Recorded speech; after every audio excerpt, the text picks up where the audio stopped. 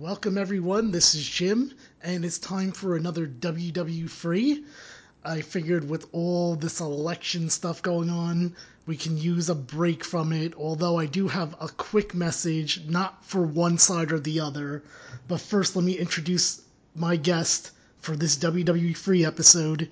It is Josiah. How are you doing? I'm doing all right, Jim. How are you doing? I'm doing good. It is November 14th at 6:15 p.m.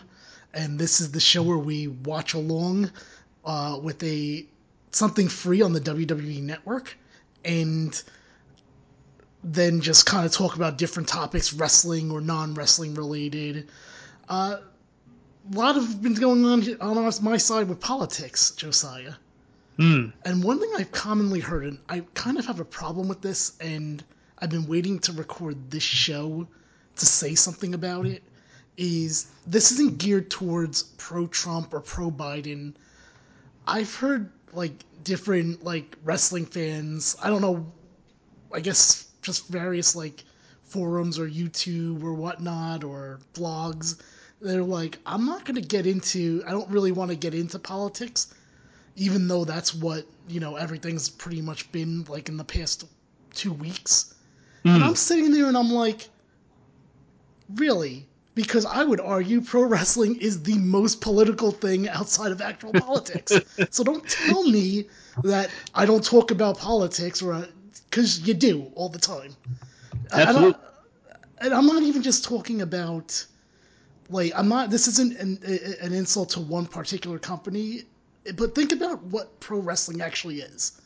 Two people are, choreographed fighting, and at some point, someone has to convince someone else that one person winning is more beneficial, whether it's for story or for money, or it is the most political thing outside of actual politics. Do you agree? Absolutely. Well, and especially in the 80s and 90s, and really before that too. Like way back in the day when it started. Absolutely. Because the wrestlers would politic to get themselves to the top of the card because they would make more money that way. Right. And you had guys like Hulk Hogan deliberately burying people, so that sabotaging them, so that he could stay on the top, things like that. So yeah, wrestling is absolutely political. Yeah, so I don't want to hear people say I don't like talking politics when you're a pro wrestling fan, basically, is what I'm saying.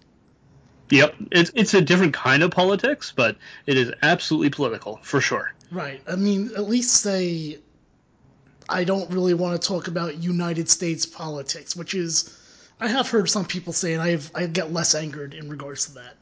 So Mm-hmm. Josiah helped me choose this event, and he gave me a choice to pick one of two. You want to reveal what those two are? Yes. So on the free tier of the WWE Network this month, they have all the Survivor Series shows available for free, which is great because there's a lot of good shows there. And I picked between two shows that I thought were very good at two different points in the company, and it's amazing how much things changed in a year. But Survivor Series 1995 or Survivor Series 1996, and both quite historic shows for different reasons. Interestingly to note, I was actually at Survivor Series 1996. Really? Yes, because that was at Oh Madison yeah, Square because it was in New Garden. York. Yeah, yeah. So I was very, very young and went there, and I remember a little bit about it. That being said, we're doing Survivor Series 1995 because I don't remember the last time that I have actually seen 1995, whereas I'm pretty sure I've seen 1996 within the last 2 or 3 years. And to be honest, too, the co-main event, Steve Austin versus Bret Hart, their first match before their famous WrestleMania 13 one, it's really good in '96. But I've seen that match probably, you know, 15, 20 times. It Right. doesn't get old. It's a great match, but yeah. So Josiah, go ahead, tell me know when you're there. I want you to get to the 1 second mark. We'll give you a little bit here. Make sure your closed captioning is on, and then we'll do a countdown to actually start this. All right. So while you do that, And let me just explain to people. Um, just basically just some things that I'm looking to talk about here. Uh, Again, it is November 14th, and the big hot topic is the things going on with Zelina Vega. We're going to probably talk about All Elite Wrestling and their games, and probably a bunch of other video game stuff and wrestling stuff. So, again, this is certainly a show where it's not 100% focused on wrestling, but we like watching it in the background too. All right, I am there for it. All right, so And we'll we should go be to in go. five. When I say play, everyone hits play. We'll count down from five. Five, four, three, two, one, play. All right. All right, so we're starting off with surprisingly not a video package because I thought Yes. that was, and we're starting off with Mr. Perfect. I Yes. don't know if this is coming out on my end, but I can hear yours a little bit, so I don't know if there's a way for you to lower that. There we go. I got it lowered. Yeah, now I don't hear it good. Okay, so I gotta be honest with you. I'm assuming he's coming out to be an announcer. Yes, he is. Yeah, I he always was. thought he was a terrible announcer. So what happened was he left the company for a little while here, and this was his return, and he was in semi-retirement at this point. But now we've moved into the opening video package with Bret Hart here. Right, because the only other time I know that I definitely heard him commentate one of the Royal Rumbles that I did with Bill for Eliminated, and I'm just trying to remember which one that was now. DiBiase was Um, 93. I mean, you know what? I think it makes sense. He would be 96. yeah, it could be 96. He could have been 94 as well, but I think 94 was Randy Savage. No, actually, no. 94 No, was DiBiase. You know why? Because he was all excited about the Undertaker fighting 10 other people. that's right. That's right. And then That's right. 95 was Diesel and Hart. He could have done Diesel and Hart. I could see that. I wish I remembered it. Um, so what do you remember from this event? So I there's actually two things I remember from it specifically. There's the women's Survivor Series match that has a bunch of All Japan women in it, which was they didn't know what to expect when they watched it because they never saw women work harder than the men in the ring. Mhm. Or Like they in have general Azure. at this point. Sorry, what's that? Or in general at this point. It's not like I don't know if this is the Alundra Blaze having the title era, but even so, she would only defend every once in a while. So, Yeah. I think Alundra Blaze is in the match, and it was her idea to bring in all the All Japan women. And Vince sees it, and he's like, "What am I watching?" Because these women were working harder than everyone. mm, And then, of course, the Bret Hart can keep up with them, of course. But uh, on this card, that match was an unexpected great match. now that being And said, I don't think, and you can correct me if I'm wrong with this, I don't think they gave you any reason though to actually care about the women's match. Like oh it's not no, like there not was really. anything to happen beforehand. No, they were. It really that just goes to show how I mean the WWF booked women's wrestling like that forever, Mhm. like where it was just a sideshow act, and and in Japan since the 70s, wrestling was not a sideshow act for the Mhm. women. It arose separately from men's wrestling, and it was just as big, just as valid a form and it wouldn't be mixed cards. It would be all women cards that they run all the time to this day and Yeah, still draw well. Um, Not as well as they used to, but sure. wrestling took a downturn in Japan, except for New Japan, uh, and so that kind of makes sense. But they're trying to rebuild that right now with Stardom. So look So at look at these weird teams. So on one side we yeah, have Hakushi, Barry Horowitz, Marty Jannetty, and I'm missing who the other one was. It's escaping me. Skip. The Body Donnas. Oh, Bob No, Holly. no, Bob Holly's the fourth one, and on the Body Donna side, it's Skip, Zip, Uh, Tom Rad. Pritchard, and Rad Radford. Yeah, Rad Radford. Yeah. Yeah. Oh my gosh. Talk about an opening Survivor Series match card right here. Is Rad Radford's Louis Piccoli? Yes. Oh Okay. wait, hold on. I guess someone else is coming out. Oh, the 1-2-3 kid. 3 kids. So someone of the four we just mentioned is not actually in this match. Yeah. I don't know who though. The Heavenly Body's the one that's out of place, but I don't. I have a feeling he's supposed to be there. I think Skip is not in it. Sorry, the other Body Donna, the one that isn't Chris Candido. Okay. I think he isn't in it. All right. Uh, All right. So like I said, we got a lot of topics here to talk about. Now, obviously, as I said, we're recording this on November 14th at 6:25 p.m. And I say this because I still don't really have a great grasp on when WWE oh, there's Razor. Razor Ramon coming out for. He's going Oh, after the because one he's kid, yeah. 3 kids, because he just turned on Razor recently. Because I don't have a great grip on when WWE actually changes their free tiers. So I always give a date to make sure, like, hey, this is when we recorded and it was available on this date. Yeah, that makes sense. My guess is since it's a Survivor Series themed, more than likely whenever this year's Survivor Series happens, that'll be when it changes on Monday or Tuesday of that week. Okay, so I was gonna talk about Zelina Vega, but I'm like, you know what? I don't want to start off with a real downer topic, so we're gonna start off with All Elite Wrestling and their gaming stuff. Yeah, that's a good topic What did right you there. What did you think? There was this big presentation with Kenny Omega. Who else was there? I'm sorry. Britt Baker, Cody was there.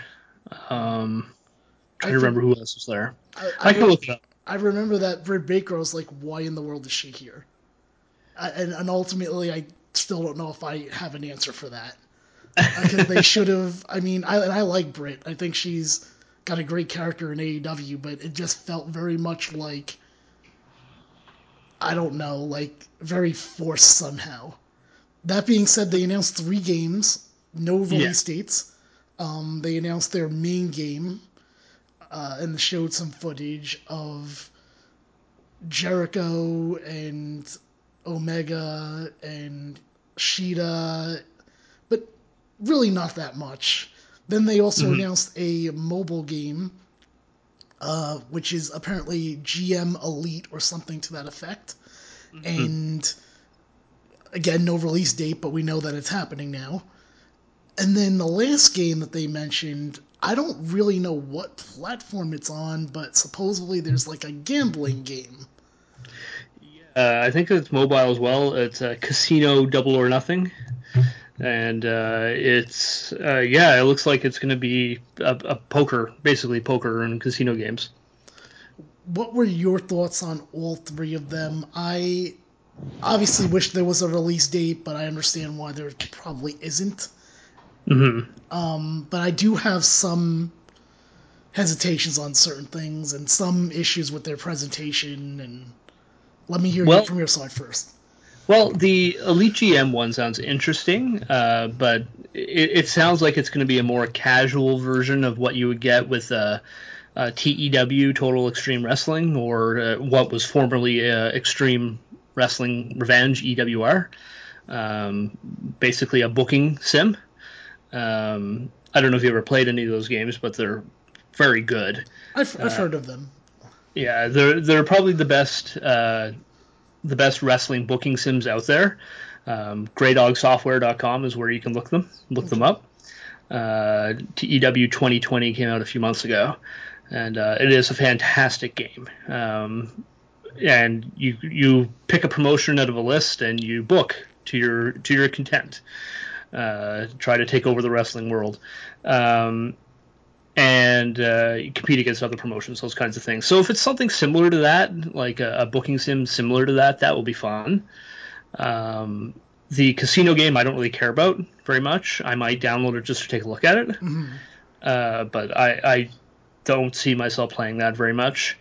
As for and it actually kind of seems weird, but I guess it makes sense with the Double or Nothing theme they're going for. Yeah, I mean, but that and this, you have like All Out and like they have that theme, they have the casino set. So my question is this in regards to that one: can it involve actual money? Can you actually gamble on that? That's a good question. That they're probably going to have to. Well, I'm assuming we'll be getting an answer to that soon. Right.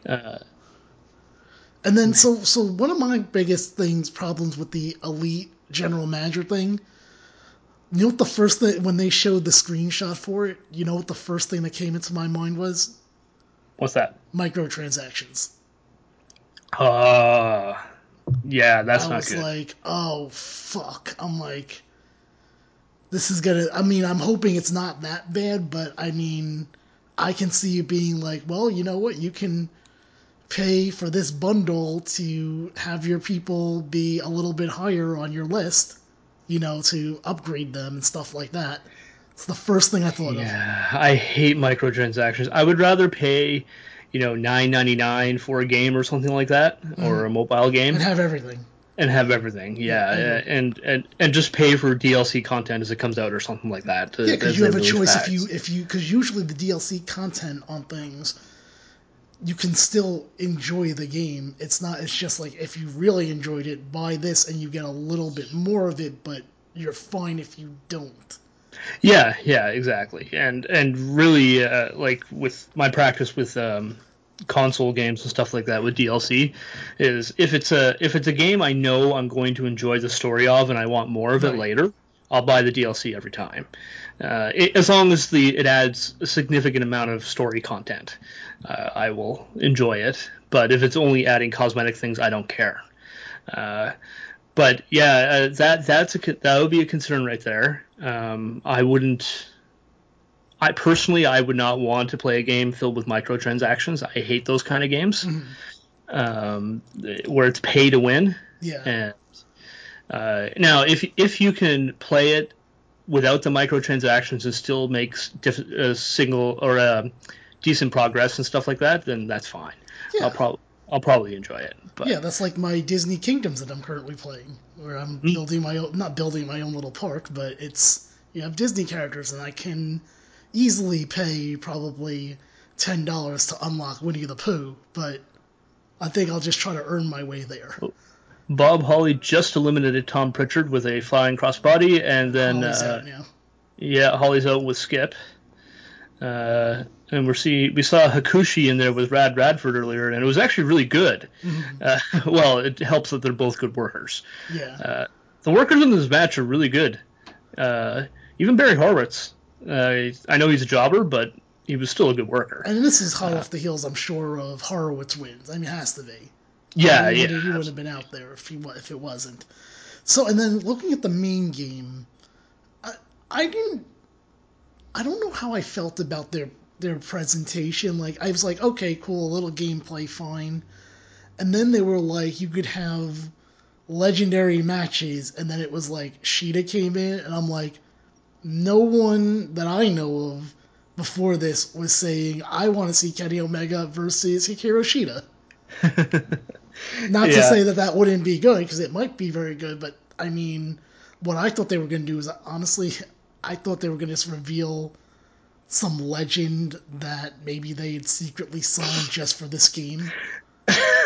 So Skip Skip just did a Frankensteiner on Hakushi, Mm. then got up and face planted on the mat with a flare flop. Where did Horowitz go? Horowitz is pumped. He's patting himself on the back and he didn't even do anything. Yeah, got to psych it up. Yeah, as far as the video itself, well, I'm more excited about the director Mm. of the game Sure. because they announced it was the same director of No Mercy and WCW NWO Revenge Mm. or WrestleMania 2000 that was doing the game, meaning this is the first time that guy has produced a wrestling game since then, I think.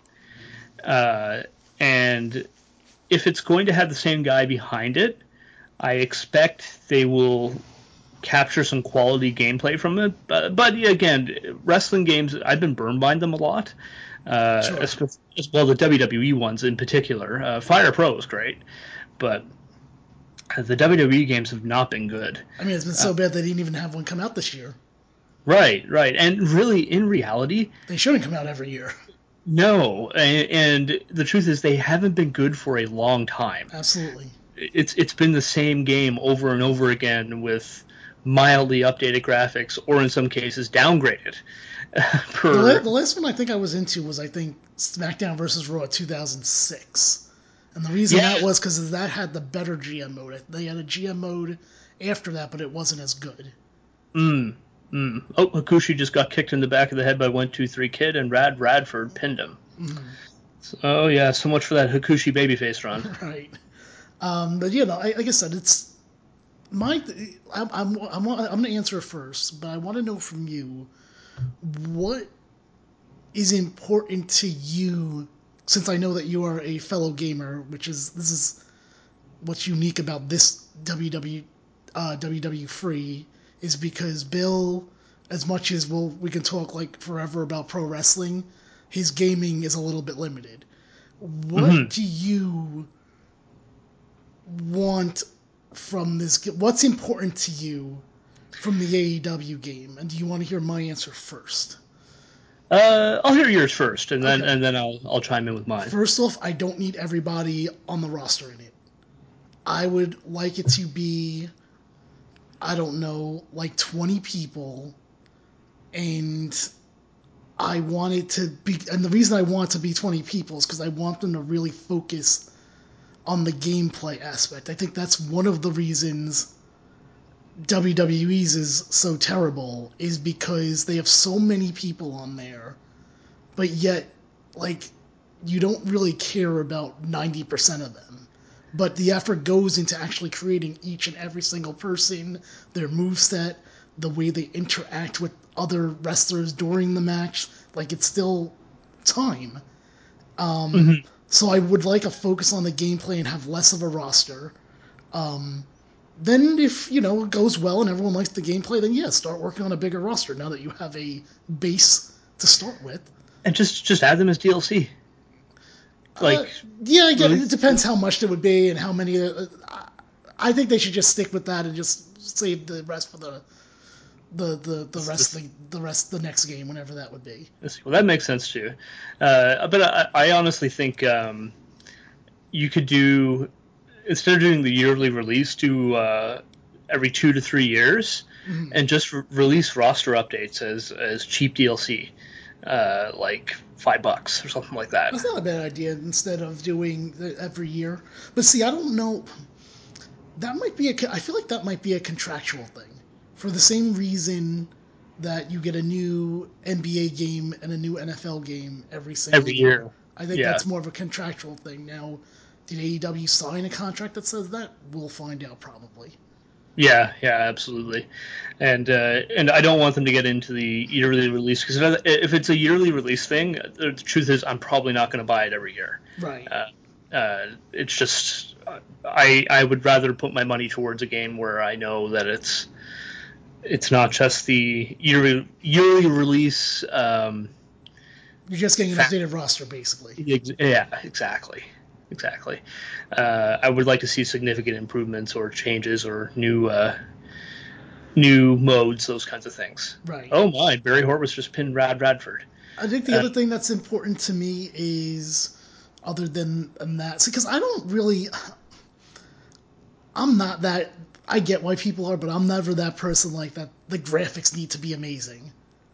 Oh, I agree. But I would like a nice story mode on there. Yes, and that actually brings to what's the most important to me. It's not graphics. It's two things: gameplay, like you said. I want that to be really smooth. I want that to be fun. It doesn't have to be a perfect simulation or anything like that. It just needs to be really good. Yeah. When you play and I still have it. I have No Mercy right here with my Nintendo 64. Oh, look at you.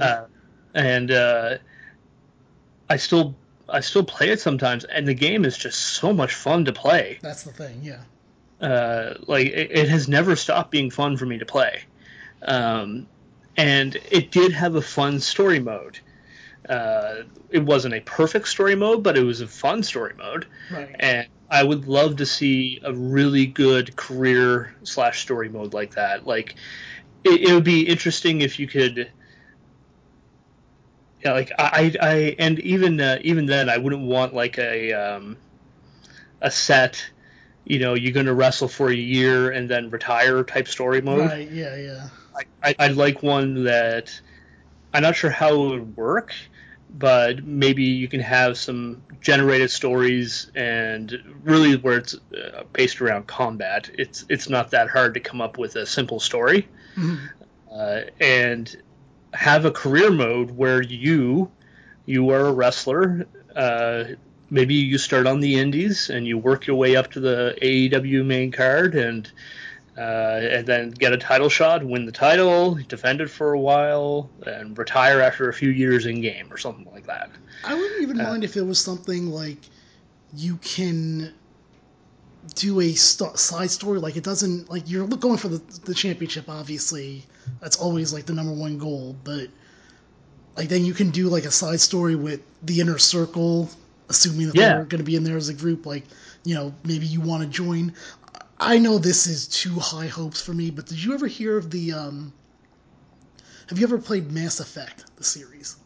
Yes, I have. Yep. I would love if it was something like that where you can, like, make choices and kind Yeah. of determine how, like, if you're going to be a good guy or a bad guy, and then somehow for the next game it carries over.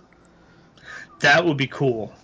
That would be cool. And then even if you didn't play the previous game, what Mass Effect, for those that haven't played Mass Effect, what they would do is if I remember correctly, like if you didn't play one but you played two, they give you a preset questions of like, would you do this or would you have done that to determine Yeah, where you would have been when Mass Effect 2 came out. yeah, it lets you make all the major choices. Right. Yeah, I actually like that idea, and that gives if it is a yearly release game, that gives you motivation to buy it every year because you get to continue your character's story. Mm-hmm. And I think if anyone's going to do it, it's going to be AEW since they keep Oh, touting that like we're gonna be different. I mean, they do it all the time. Like we're the alternative. I mean, maybe that's not their words, but um, certainly a lot of people believe that to be the case. Marty Jannetty just hit an unbelievable power bomb off the top rope on Chris Are Candido. we down to just the kid and Janetti at this We point? are. All right. Yeah, and Jannetty pinned he pinned Candido after that because he was dead. So that was awesome. This was a really good match. Yeah, well, because they were for the most part all fast people, Yep, speedsters.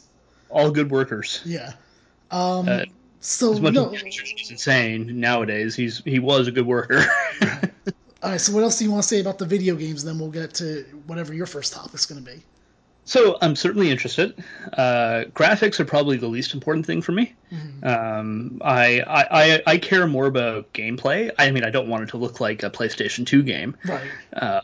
but Well, that was pretty funny. That part when he showed the first thing, quote unquote, this whole thing. demo. Yeah. Yep, that's funny. You know what though? They probably could make money releasing a retro pixel style game. Sure. It worked There's for the like, Dragon Quest series. Did you know? yeah, Have you heard? You know the Dragon Quest series, right? Or yep, no? Okay, so you know that they came out with Dragon Quest 11, and then they came out recently with a Dragon Quest 11. I believe it's X. And one of the options is you go through the regular story, but you could do it in 8-bit. that's cool. I like that. I mean, it sucks that they did a real shit thing to me though, where like I had bought the original on PlayStation 4, and um, it's not like you can buy it as DLC. You have to download. You have to get the whole game again to get that edition. Oh, that sucks. That is That pretty sucks. shit. Yeah, AEW, make notes. Don't do anything like that. yeah. I was thinking of I was thinking of picking up Dragon Quest sometime soon. I'm playing through a few different JRPGs right now, so uh, I that's kind of like Persona 5 Royal, which added an entire semester to the game. Mm-hmm. There's Sid. Why? Why is he? Oh, because he was with the 123 kid. I was just gonna Yeah, say, why is he they're out both here? with Ted DiBiase. Yeah. Okay, so why don't you give me a topic to start discussing then? If we're done with the only thing I will say at the end here with AEW games, surprisingly, I am very much interested in that casino game. If you can bet real money, I am very interested. Yeah, like that has no appeal to me, but I can see how it would appeal to different people. So it could be, yeah, it could be a fun thing to. I'm gonna look into it. I'm gonna be interested in it when Right. it's released. So All right. Why don't you give us the next topic? let me see. I'll see the ones I wrote down. I only we have PS5 versus Xbox. All That was right. So a where are you interesting standing one. on it? I'm probably gonna go with PS5. Is there a reason? Well, I have all of Sony's previous stuff. Uh, I have been Sony guy for a while. It's not that I have anything against the Xbox, but it's just I prefer the exclusives as well Mm-hmm. to with Sony. Like I like all the exclusives they've announced, and any future stuff released by Naughty Dog, I'll pick up like. Uncharted, or then there's the Horizon Zero Dawn game, Right. or the new Horizon, Horizon the Forbidden Well, yeah. There West. you go. That's going to Yeah. be a PlayStation exclusive, so I can definitely understand why you get And PlayStation based on that. By the way, the 123 kid is the sole survivor, indeed, he is and with Marty Sid. Jannetty was like looked like he was choking on his own tongue. By the way, is Jannetty going to jail or not? What's going on with him? No, no, Okay, he's not. No, yeah, I think since he he completely. apparently murdered someone. Well, I'm pretty sure he completely made up what he said. Okay, Uh, I think police, or as far as I know, I haven't heard anything about anything since then. But the police checked into it, as far as I I don't understand. know what. I guess because Jannetty's on my screen, that's like I do that. Like if someone's on my screen, something in this room or something random that happened with them in the last couple of months. Yeah, yeah. I haven't heard anything really about it since then. But Janetti's he's out of his mind. So yeah, But so for me, where I stand with this. First off, I'm too busy playing Melody of Memories to even think about it. The new Kingdom Hearts game, the rhythm game. So yes. I'm already too involved in that to even. I knew that this wasn't going to be a first day thing for me. Um, I'm Oh, still having problems. Yeah, I know Razor's throwing a tantrum. he broke a. But why? Why is Why he so why mad the is 123 kid won? why is Rikishi Fatu wearing an Undertaker shirt? Oh, this might be the one where they're teaming with them. Yeah, yeah. That might be the team In of fact, that dark. might be the team with Ramon right there, actually. That sounds right. Savio, Godwin. Oh my gosh, Shane Douglas is Dean Douglas. I forgot about that. Owen Hart and Yokozuna. Oh, this is also the one with the wild card match they did once and they never brought back again. Yep. Although it is pretty much what they do now every year with Raw versus SmackDown. I guess that's true. Are they They doing throw. Raw versus SmackDown this year again? Yep. They're How? throwing They heels just and did a brand split like a month yeah, ago. yeah. And the whole build to the brand split was you'll never see these guys on the same show again, Oh my god. and and literally every week since then they have all been on the same show. I don't know. My final straw was when Otis lost the briefcase, and I was like, you know what? He was the last person I cared about. I'm on my way out here. I'm so sorry that I committed in August that I would do Royal Rumble 2021. Otherwise, I'd be completely out now at this point. This Yeah. like in a span of like 2 months, they made me like three people, and then made me not care about them. The Fiend, um, Otis, and Jey Uso. All three of them. I was like, I'm all about these people, and they were able to find a way for me to not care about all three of them. I did. So I haven't watched WWE television in forever. I'll openly admit Oh, that. here you go. Wait, here's your women's match. Look, they don't even get entrances. That's really sad. Well, Uh, Bertha Faye kind of got an entrance. Like, oh wait, no, this is not all of them. It's just the one team. it's just I think it's the heel team Yeah. that's in the ring already. Um, yeah, I was I'm okay with turning Jay heel and having him join Roman after all that. It's literally the Uh, one. I remember it's literally the one thing I said to Ross when the Jey Uso thing started. I was like, the only thing I don't want is for him to actually join up with Roman Reigns, and it yeah, happened. And I was like, and that is what ended up happening. although to Yeah. be fair, I was turned off before that when I found that they were going to do Hell in a Cell. Because Mm. the reason that I was interested in Jey Uso is not because I gave a damn about Roman Reigns. I just thought Jey Uso was like this underdog story that I can really get behind. And then he lost, which is fine. I get that, and there was a lot of talking in that match. I remember that much. Um, like during the match, like they thought it was friggin' theater or something. Um, Mm. but then when he was like, "Yeah, we're gonna do a rematch and it's Hell in a Cell," I'm like, "But you didn't earn that. That's no longer being an underdog. Nothing has changed. You've had no obstacles put in front of you to earn this other title shot at all." Well, well, I find with the WWE shows, they don't think about how to get to the match. They just think we need a match, and so we got to fill it. I And guess, yeah, it's part of the reason why I hate the themed pay-per-views. yeah. Uh, like Hell in a Cell should only happen as a feud ender. It kind of made sense for Sasha and Bailey, but even then, I would have felt like they could have built it and had a few regular matches first before the Hell in a Cell.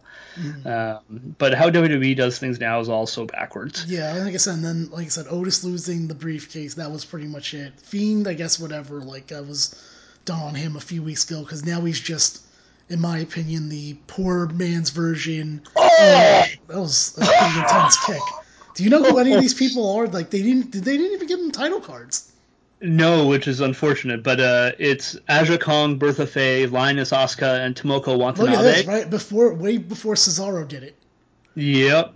And then it's Alundra Blaze, Chaparita Asari, uh, Kyoko Inoue, and Saki Hasegawa. So Linus Asuka is probably the biggest name in there on the heel team. But anyway, like I was Um, saying, so they basically turned Fiend into poor man's Joker and Harley Quinn. So I'm out on them. mm, So I'm like I said, once Otis was done, I was like, nah, I think I'm done. Because at this point, it's like, oh. who am I even cheering to have fight for the title at this point? Like in a main WrestleMania match, I don't think there's anyone. I don't want any part timers. I just don't know what in the world you can do to make me interested at this point. Chaparita just did a Stardust press, and Vince McMahon's reaction was, "Oh my goodness." But going uh, back to the PS5 versus the Xbox, so one of my things is that the Xbox Game Pass looks really good. Like I looked yeah, at both the PlayStation Game Pass and the or whatever PlayStation calls theirs and the Xbox Game Pass, and the Xbox one I thought was like way better. I was impressed with the 20 free games you get with the PlayStation Plus collection. I haven't seen all the games you get with the Game Pass, but 20 free games is pretty good on the PlayStation side. I guess because the thing is, what Xbox has franchises that I like that I would want to play again. Like for example, the Fable games. They have that. I don't know if you ever played those. I've never played them, but it is a franchise I was looking. I kind of want to get into, and it's one of the things I would be tempted to buy an Xbox for. I think the Mass Effect series is on there. Although I heard now that Mass Effect is re-releasing those games, so I guess that really doesn't matter it being on there now. Yeah, Um, all three games have been out for the PlayStation 3 for a while as and well. then So, and then apparently they're going to, yeah, but there's no backwards capability with PlayStation 3 and 4 and 5. 5 and 4 there is backwards compatibility though. Well, there's no way for me to play Mass Effect trilogy right now on PlayStation. Until the Legendary Edition releases, yeah. Right. Um, and then apparently they're having a new game come out, which Surprisingly, I'm less excited about because Andromeda. I think it's Oh! called Andromeda. Was maybe one of the glitchiest games I've ever seen in my life. Azure Kong just got dropped on her head. Yeah, there's a lot of um, unsafe looking moves, I'll say. Well, that's all Japan women for you.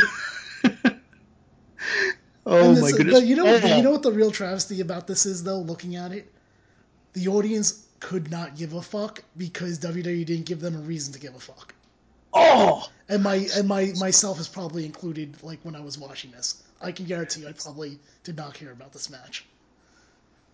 Yeah, that's probably true. Even when I was a kid. Oh my gosh. Azure Kong just ran over. Wasn't Aja Kong supposed to be in AEW? Didn't she make an appearance and that went nowhere? Now that I'm thinking about it. She's made a few appearances, but I don't think she's been able to come back because of, well, COVID hit. I guess, yeah, I guess that's true. They hinted at a match between her and Awesome Kong at one Right, point. that's what it was. Although Pac came back. Yes, yes. And I imagine Aja Kong is working the indies and in Japan and Right. just really want to travel. So Uh, anyway, so the Xbox Game Pass is way better, in my opinion. mhm. And but at the same time, PlayStation has the exclusives usually that I like the most. For example, Dragon Quest is usually a PlayStation thing. Kingdom Hearts is usually a PlayStation thing. And sometimes I feel like the Tales series is a PlayStation thing too. You tend to, I think, you have easier access with the Tales series on PlayStation because they seem to remaster all the old ones quite frequently for the newer systems. Right. Uh, Final and Fantasy is obviously another one that you're like, okay, they'll probably be on the if they are exclusive, they're on PlayStation. Although I surprisingly, 15 is on both the Game Pass and the PlayStation One. I do believe Final Fantasy 16, when it comes out, is PlayStation exclusive for the first 6 months. Oh, that's So how they're doing it. Okay. yeah, and the Final Fantasy 7 remake, it comes to PlayStation first as well. So Surprisingly, I haven't been jumping on the Final Fantasy VII remake. it was I think my issue is I like my turn-based games. yes, yeah, because it's not a traditional turn-based No, it RPG for isn't. sure. I prefer turn-based too myself. Actually, I don't like action RPGs as much. With that being said, I really enjoyed the Final Fantasy VII remake. You know what? You I know what thought it it was really good. You know what it reminded me of the gameplay of that, and I'm not saying it's bad because I actually don't mind action RPGs either, but it did remind me. Maybe I'm wrong. I don't know if you played this. Final Fantasy. I Oh want to my say goodness. 12, the one with lightning in it. Yeah, yeah. It was very similar to Final Fantasy 12. Hmm. It was like a more refined system of that. Yeah. So I don't know. Like I said, I'm probably not even gonna think about getting one until I finish Melody of Memories, the Kingdom Hearts game. So, but It's going to be a while before I get one. I won't be into next year mm, until I get a PlayStation 5 for sure. Um, Mainly because I didn't pre-order and I knew I was going to have to wait anyways. And at this stage, all the games being released aren't necessarily superior on the PlayStation 5, like Watch Dogs Legion or Assassin's Creed Valhalla. They are PlayStation 4 games that got PlayStation 5 releases, mm, and with means they just load faster and have slightly better graphics. The gameplay is exactly the same. There's no expanded story or anything like that. mm. When I get the PlayStation 5, I get the free upgrade with Oh, those. okay. So I was like, well, I can just buy it now, and I already technically I own 2 or 3 PlayStation 5 games right now, Mm, uh, and I'll just play them over there when I get a chance. gotcha. Um, Yeah, like I said, I have some time too. I'll figure it out eventually. But yeah, like you said, I still have my Switch regardless. So, and I've been playing that because I've been playing this fitness game called Ring Fit Adventure. Have you ever heard of that? I have, but I have not played It's it. crazy, and I'm gonna be so fit because of it. That's Because it's awesome. actually fun doing. All you actually need to do, exercise, like I mentioned on Instagram, exercise can be fun, but only if it's in a turn-based RPG. because that's what it is, believe it or not. Really? Yeah. Okay, that sounds fun. But the only thing that I'm borrowing it from someone, the only reason that I'm not picking it up for myself though is because there are literally no other games that need this ring that it comes with. Mm. If there were like 2 other games that I knew were coming out, I'd consider it though. But yeah, that sounds like a fun game though. I might have to check that out. It's very tiring. Get ready for a workout. I'm okay with that. It's one of those things where they have one Joy-Con get put on your leg in a leg strap, and then the other one's on this ring, and that's how they know when you're running and doing stuff. Okay, so it's a pretty accurate tracking. Yeah. I do DDP yoga and stuff like that. So Oh, do you? How is that? Good, really good. I actually can't recommend it enough. And anytime I do it, I feel much better after I work out. Mm-hmm. It's very good for my back and my joints. Yeah, and I'm not really doing it. It's not about weight loss or anything like that for me. Right.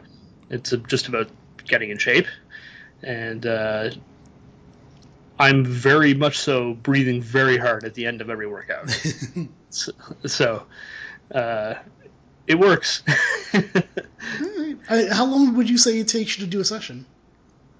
It all depends on the ones that they have scheduled for you that day, because you can. They can set up a schedule for you depending on your experience level, and usually about 20 minutes, thereabouts. Aja Kong won. Indeed, she did, with a brutal spinning back fist. You can tell, based on the closed captioning, Jim Ross was very impressed with this match. Right. He was putting it over. Vince McMahon had no idea what was happening. He's just like, yes, it was. He saw Aja Kong out there killing people with stiff shots and stuff like that, and he's not even understanding. She just flipped someone off. They're showing the replay. Big spinning back fist. This was a really good match. Yeah. That was a really good match. Alright, so since we're going to transition from these women to another woman, as we're watching... Oh, fake Bill Clinton. Yeah, fake Bill Clinton. I forgot that they did this, I feel even at Survivor Series. I feel like this is... They brought out the fake presidents during Survivor Series and, not anywhere else. I think they did it at WrestleMania 10 as well. Did they? Oh, yeah. I remember. Yeah. But anyways. He's been watching Bam Bam since he was a little boy and throwing pebbles and, that's what they say. Are the 2 guys in the back supposed to be the Secret Servicemen? I think so, yeah. The ones standing around him. They're doing a terrible job because what if he's attacked from the front? Yes. Here's Bam Bam now. Okay, well. Bam Bam. Wait, I know who this is. I know who he's fighting. You know who he's fighting? Is it Goldust? I think so. I think this is his debut. This is the pyro went off and the Secret Service people freaked out. This is a mullet on that Secret Service agent. This is when Goldust was great, as the actual gimmick when he was touching himself, and I'm excited. He was downright creepy. Okay, so I mentioned before transitioning from 2 women to another woman, Zelina Vega. It took us an hour to get here at this point. Yeah. Why don't you? I'm going to get a drink. Why don't you start giving the background of things that have happened in the past 24 hours? Yeah, that sounds about right. Again, at 7:03 p.m. on November 14th. So yeah, I'll give a bit of the background leading up to what happened in the last 4 hours. Basically, once WWE announced they were cracking down on third-party stuff, meaning Twitch accounts, Cameo, those kinds of things, it was a very unpopular choice with some of the wrestlers, meaning they would have to turn over their Twitch accounts to WWE, and they would, even if they were using their real names, I'm back. they would end up having to hand over all that, and WWE gets a cut of the money coming in from their Twitch, and the money they make off of it that they get goes towards their downside. Basically, WWE saw these people making money on Twitch and decided, no, well, we can't have that. Right. Additional money. And for people like Paige, for example, she released a very emotional discussion with her fans on Twitch and talked about how, because she can't wrestle anymore, this is what she has. Mm-hmm. And she not said, to mention, it's hard to interrupt, but not to mention also, didn't they have her as a manager, but then now wrote her off as a manager for months at this point? Yeah, she was the general manager on SmackDown, and then she was the manager of Asuka and Kairi for a bit, and then they wrote her off. And in her, it was really heartbreaking hearing her talk about it, because it's clear that she wishes she could still wrestle. And she said, I literally broke my neck twice for this company, and they're trying to take away my Twitch. My connection to the fans, where she goes and hangs out, and she has a community that she built there with those fans. And she's making a good amount of money from it, because she can't, and this goes back to the pay structure in WWE, and it's not talked about very often, but the women make way less than the men in WWE. Far, far, far, far less. You'd be shocked. Even the top women like Charlotte, Bayley, and Sasha make so much less than the men do. Mm-hmm. And I mean, it's hard to watch Sasha and Bayley. It's hard to argue that they were not the top draw on SmackDown forever. I would argue that. Maybe Roman is, but no, only because they're also part of the lowest rated Raw non-holiday since its existence. It was them against who was it? Kairi and who's her partner? Who's Kairi Sane's partner again? Asuka. Okay, yes. And honestly, I'm only going to push back on this because I think it's a history in WWE, whether you want to say it's their fault or not, that women don't draw in WWE or really North American wrestling. Well, in the lead up to Hell in a Cell, the highest rated segments involve Sasha and Bayley on SmackDown. I remember reading about it in the Observer and all that. They did quite well. So I personally don't go by segments, but okay, it is what it is. My point is this: is that, like I said, I'm not that surprised by that at all. I mean, if there's a reason why Evolution 2 didn't happen, because the first one barely sold out, if I remember correctly. With that being said, like, if you're going to push the women as a main event act, they should be paid with main event money. I think that's more of a PR thing, if we're honest. But it is an issue of fairness in that regard. Like, if Sasha and Bayley are working a Hell in a Cell match, and Randy Orton and Drew are working a Hell in a Cell match, and Sasha and Bayley work a much harder match physically, which they did. Their match was brutal physically. I only saw clips of it. I didn't see it at all, so I can't vouch for any of this. They killed each other. Like, you can tell it's best friends in the ring against each other, because whenever it's best friends facing each other, they kill each other. It was... Well, either way, I'm sorry, we've gotten totally off topic here. It's supposed to be about the Twitch stuff. Well, I'll get back to that, because it does tie around. Oh, that was really bad. Did you see that? I did. On the screen. He Goldust went for the hit. Kind of Goldust went for the hit and just completely whiffed Bigelow. Yep. So women make substantially less on their contracts, so their downsides are significantly lower. Meaning, let's say, I'll just throw a number there. John Cena made $5 million a year, sure, like that. Charlotte might make 200 or 300,000. and her downside is probably like 100,000. Whereas you compare that to some of the other women, Paige's downside is probably significantly lower. It's probably like 50,000, 60,000 a year, which is not terrible money, but bear in mind, if she was on the road selling merch, if she was on TV, she'd be getting bonuses on top of that, and she would make significantly more than that. But now she's at home doing nothing. Right, and not only is she doing nothing, because look, I've definitely said I definitely have been against Paige before, but I'm not against her with this at all. Right. When you look at it this way, and I'm saying this because that way someone's like, oh, I'm sure like Paige is his favorite wrestler. No, she's by far not my favorite wrestler whatsoever. I've bashed her plenty of times. Mm-hmm. But the thing is, like, what annoys me is that, for Paige at least, is, I mentioned before, you gave her a manager role, general manager and then regular manager, and then took it away. You're literally not doing anything with her. Why is this?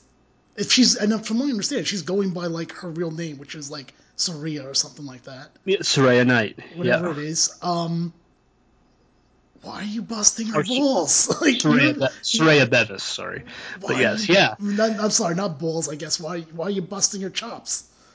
And the thing that's really frustrating about it is, now I don't know what, so I'm not reporting on it. When I said her downside, I said could be 60,000. It could be. I don't know what it is. It could be more than that. But regardless, she would be making more if she was on the road. A lot more, because she would be selling merchandise every week. She'd be getting like bonuses for every show that she's on. Mm-hmm. Getting a cut of the ticket revenue and that kind of stuff. And to put it in perspective, right now, WWE is not on the road. Right. They're not selling tickets or anything. And they're more profitable than they have ever been. Mm-hmm. They have never made this much money before. Because they don't have their expensive, and they have the Fox money, and they have the Saudi Arabia money. The Saudi Arabia money, from what I've read, and you could tell me if you read this as well at some point, is they're getting more than that than probably they make for one WrestleMania, or multiple WrestleManias. Oh, yeah. It's 50. That's why you get all the big matches there, because whatever, they're the ones that are getting the money, giving the money, the Saudi Arabia people. Although I guess you're not getting it now. Yeah, at least until the pandemic's over, but that's going to be a while yet. Right. But now you put that in, and so Paige, it's entirely possible that on her Twitch, she is making more than what she would with just her downside. Mm-hmm. And so forcing her to sign a new contract that lets WWE get a cut of her Twitch revenue, and then her income counts towards her downside. It means she will be forced into making a lower wage. Mm-hmm. Which, see, the thing is, first of all, I definitely have a problem with them like trying to force them to sign new contracts for this. But I'm not against if they were like, all right, well, when the next contract's up, we're going to add this in, and you can decide if that's what you want to do. Yeah, that's slightly different. And some of them they aren't even forcing them to sign new contracts. Some of them they're just saying, we own you, mm-hmm. we own your likeness, we own your real name. That's the problem I had, because I was okay with like, okay, you're using a WWE name. Okay, I kind of get that. Yeah, and that makes sense because WWE owns the name. Right. Like I don't understand how they're saying this to AJ Styles. AJ Styles owns his name. Mm-hmm. He owns the name AJ Styles. Yeah. He should be able to market that however he wishes. But somehow WWE is forcing him to close down his Twitch account. Mm-hmm. And people like him or anyone else here, this was... For some of them, it wasn't about the money. It was just about interaction with their fans. Mm-hmm. For people like Paige, this probably made up for some of the income she lost by not being Yes. on the significantly. And again, I would like to point out that it wasn't her choice not to be as a manager or the general manager role. That was creative. They put pen to paper and said, okay, we don't need this character right now. And she literally broke her body for this company. Mm-hmm. And this is what they're doing to her. And then when we go back to Zelina Vega, Now, did you mention about everything that, because I remember I had to go get a drink. Did you mention about like her getting fired and all that? So we're getting to that right now. Right, actually, sorry, I'm a little ahead of you. So Zelina Vega, leading into the new hero, with all this, she decided apparently, and this was a big reason why they let her go, they fired her, was because she wasn't going to stop doing Twitch. And she wasn't going to let WWE take over her account. Mm-hmm. Part of it is because she's making enough money on Twitch that she's probably making more than what she would in WWE on her downside. Sure, that can make sense. And people have done the math, and it's not an excessive amount of money that she's making. Right, she's not like Markiplier. Like she's not making she's not a millionaire. She's far from it. Right. I think she might be making a little bit over 100,000 a year on Twitch if with her current subscriber count, which is more than what she's making in this era of WWE. In this era of WWE, which is WWE is making more money than they ever have. As a performer who was a great manager, and she was a significant part of many storylines over the last year,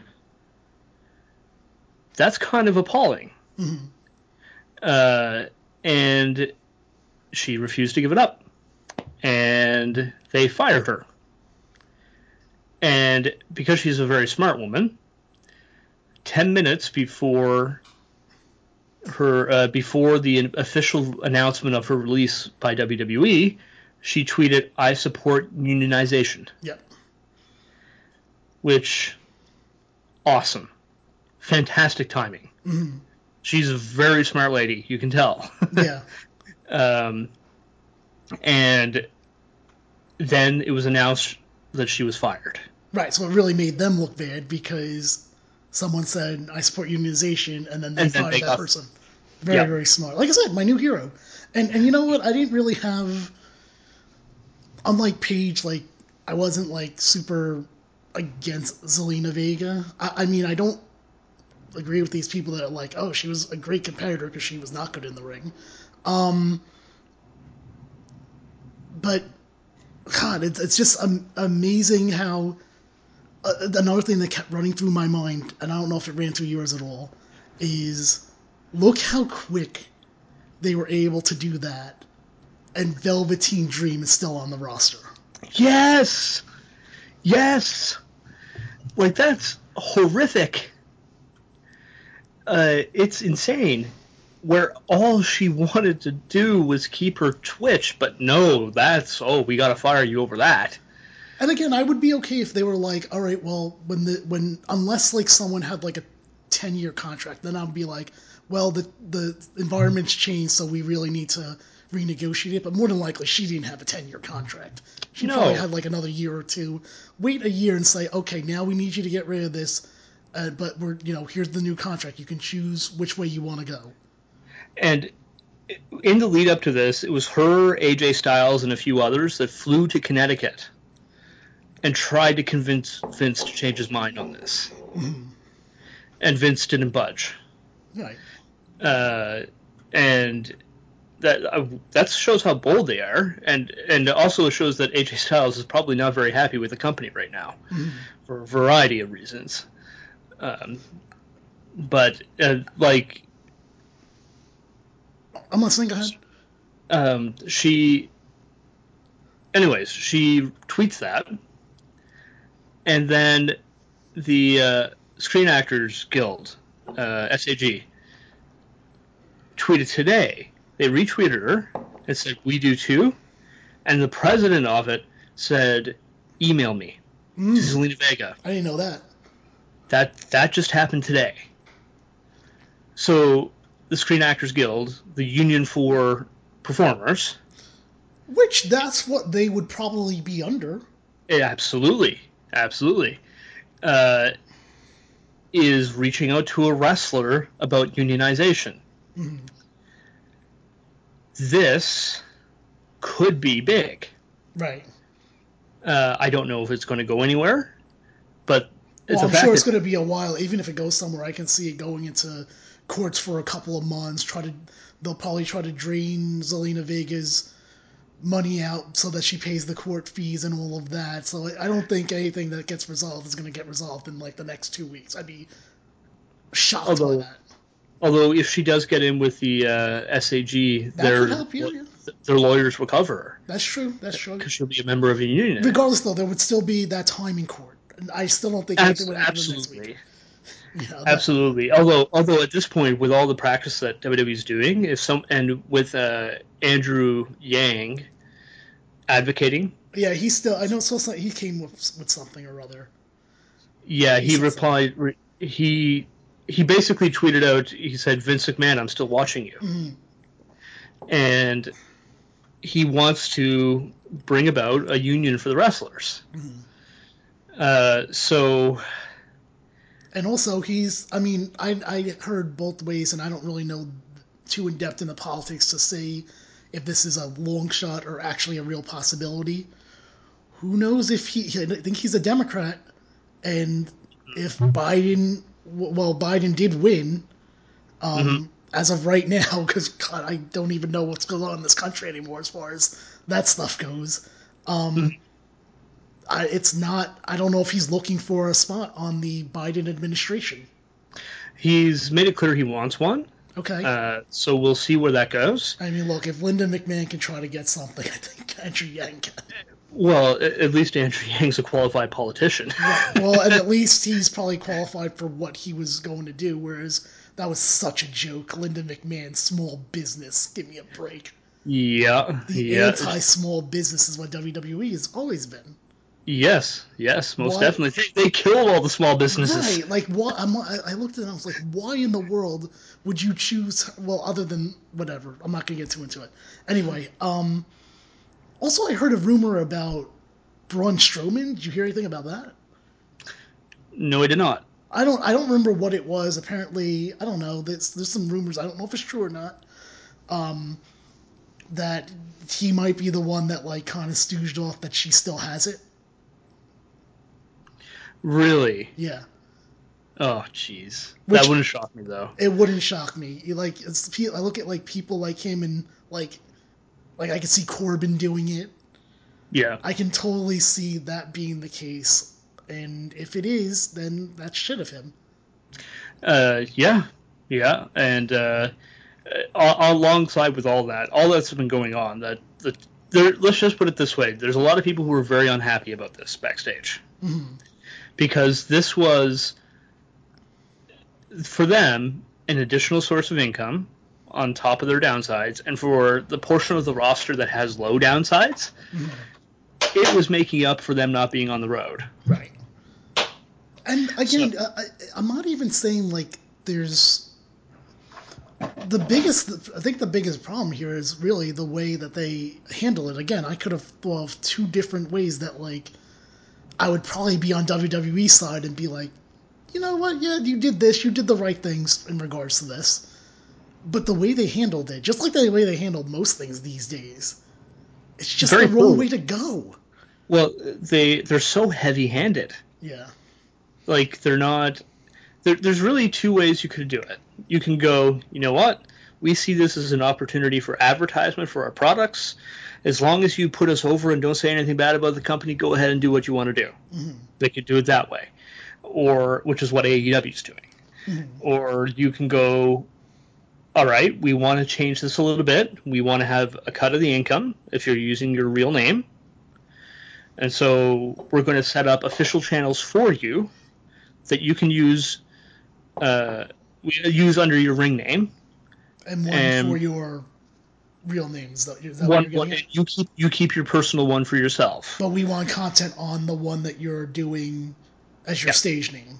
Yes, and negotiate a raised downside so that they can make more off of it, or don't have it count towards their downside, whatever, and they can do that.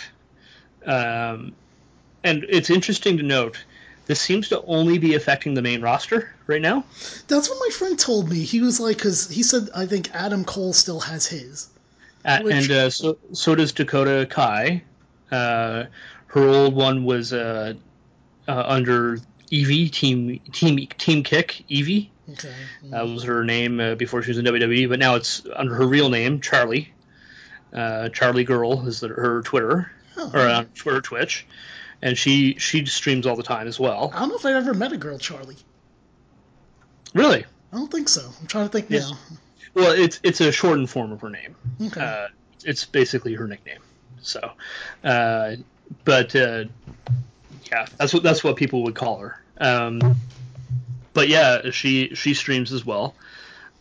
She used to stream way back before that. Like she was on Twitch when she was on the Indies.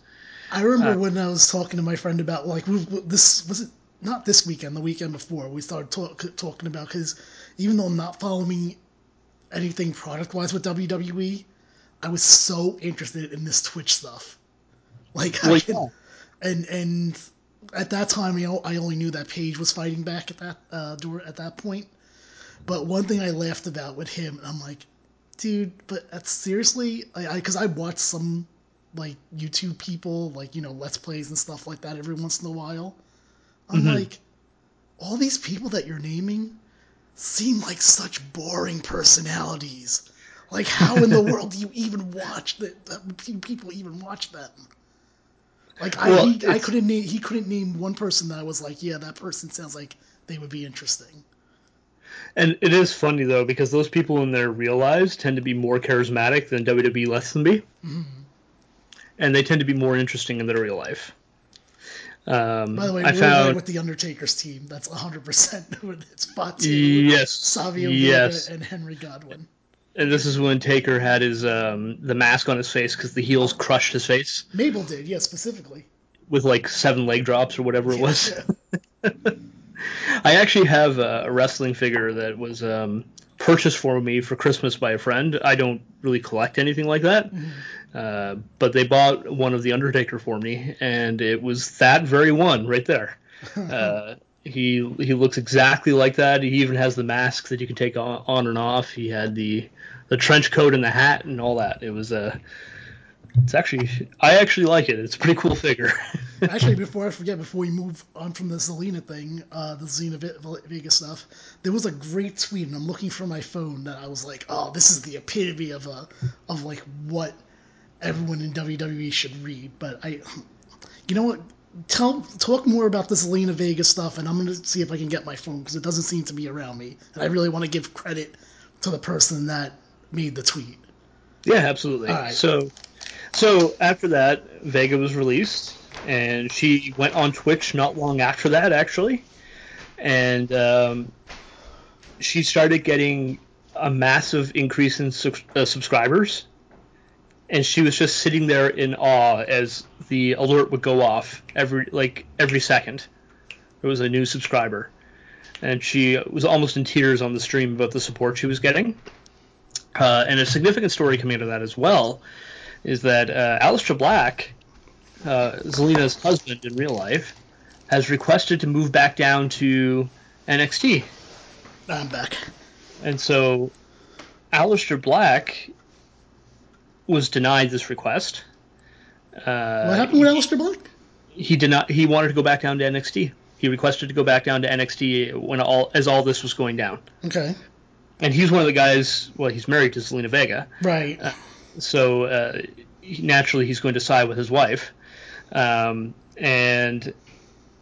he's not very happy about how everything went. And he requested to be moved back down to NXT, and they said no. And so we can expect to see him start losing a lot of matches on TV. That's right. Even though it already has been happening anyways. Okay, so I found this tweet. So it's from Todd Martin at Todd Martin MMA. I don't know if that's he's a fighter or he has a verified check. That's why I question if he's a fighter or not. He's a reporter. He's a reporter. Okay. Yes, for PW Torch. He used to work with the Wrestling Observer, but he had a bit of a fallout with someone at the website, and then he moved to the PW Torch. But him and Dave Meltzer are still friends, from what I understand. Was not expecting to learn the history of Todd Martin on today's show. Yeah, but he's a quality guy. He reports on MMA and pro wrestling for PW Torch. To me, this tweet exemplifies like this whole situation, and I'm gonna go into depth why, because I'm sure some people will be offended. I'm sure people were offended by the tweet. He wrote on November 13th, 7:01 p.m. Be Zelina Vega, not Alexa Bliss. Oh yes, yeah.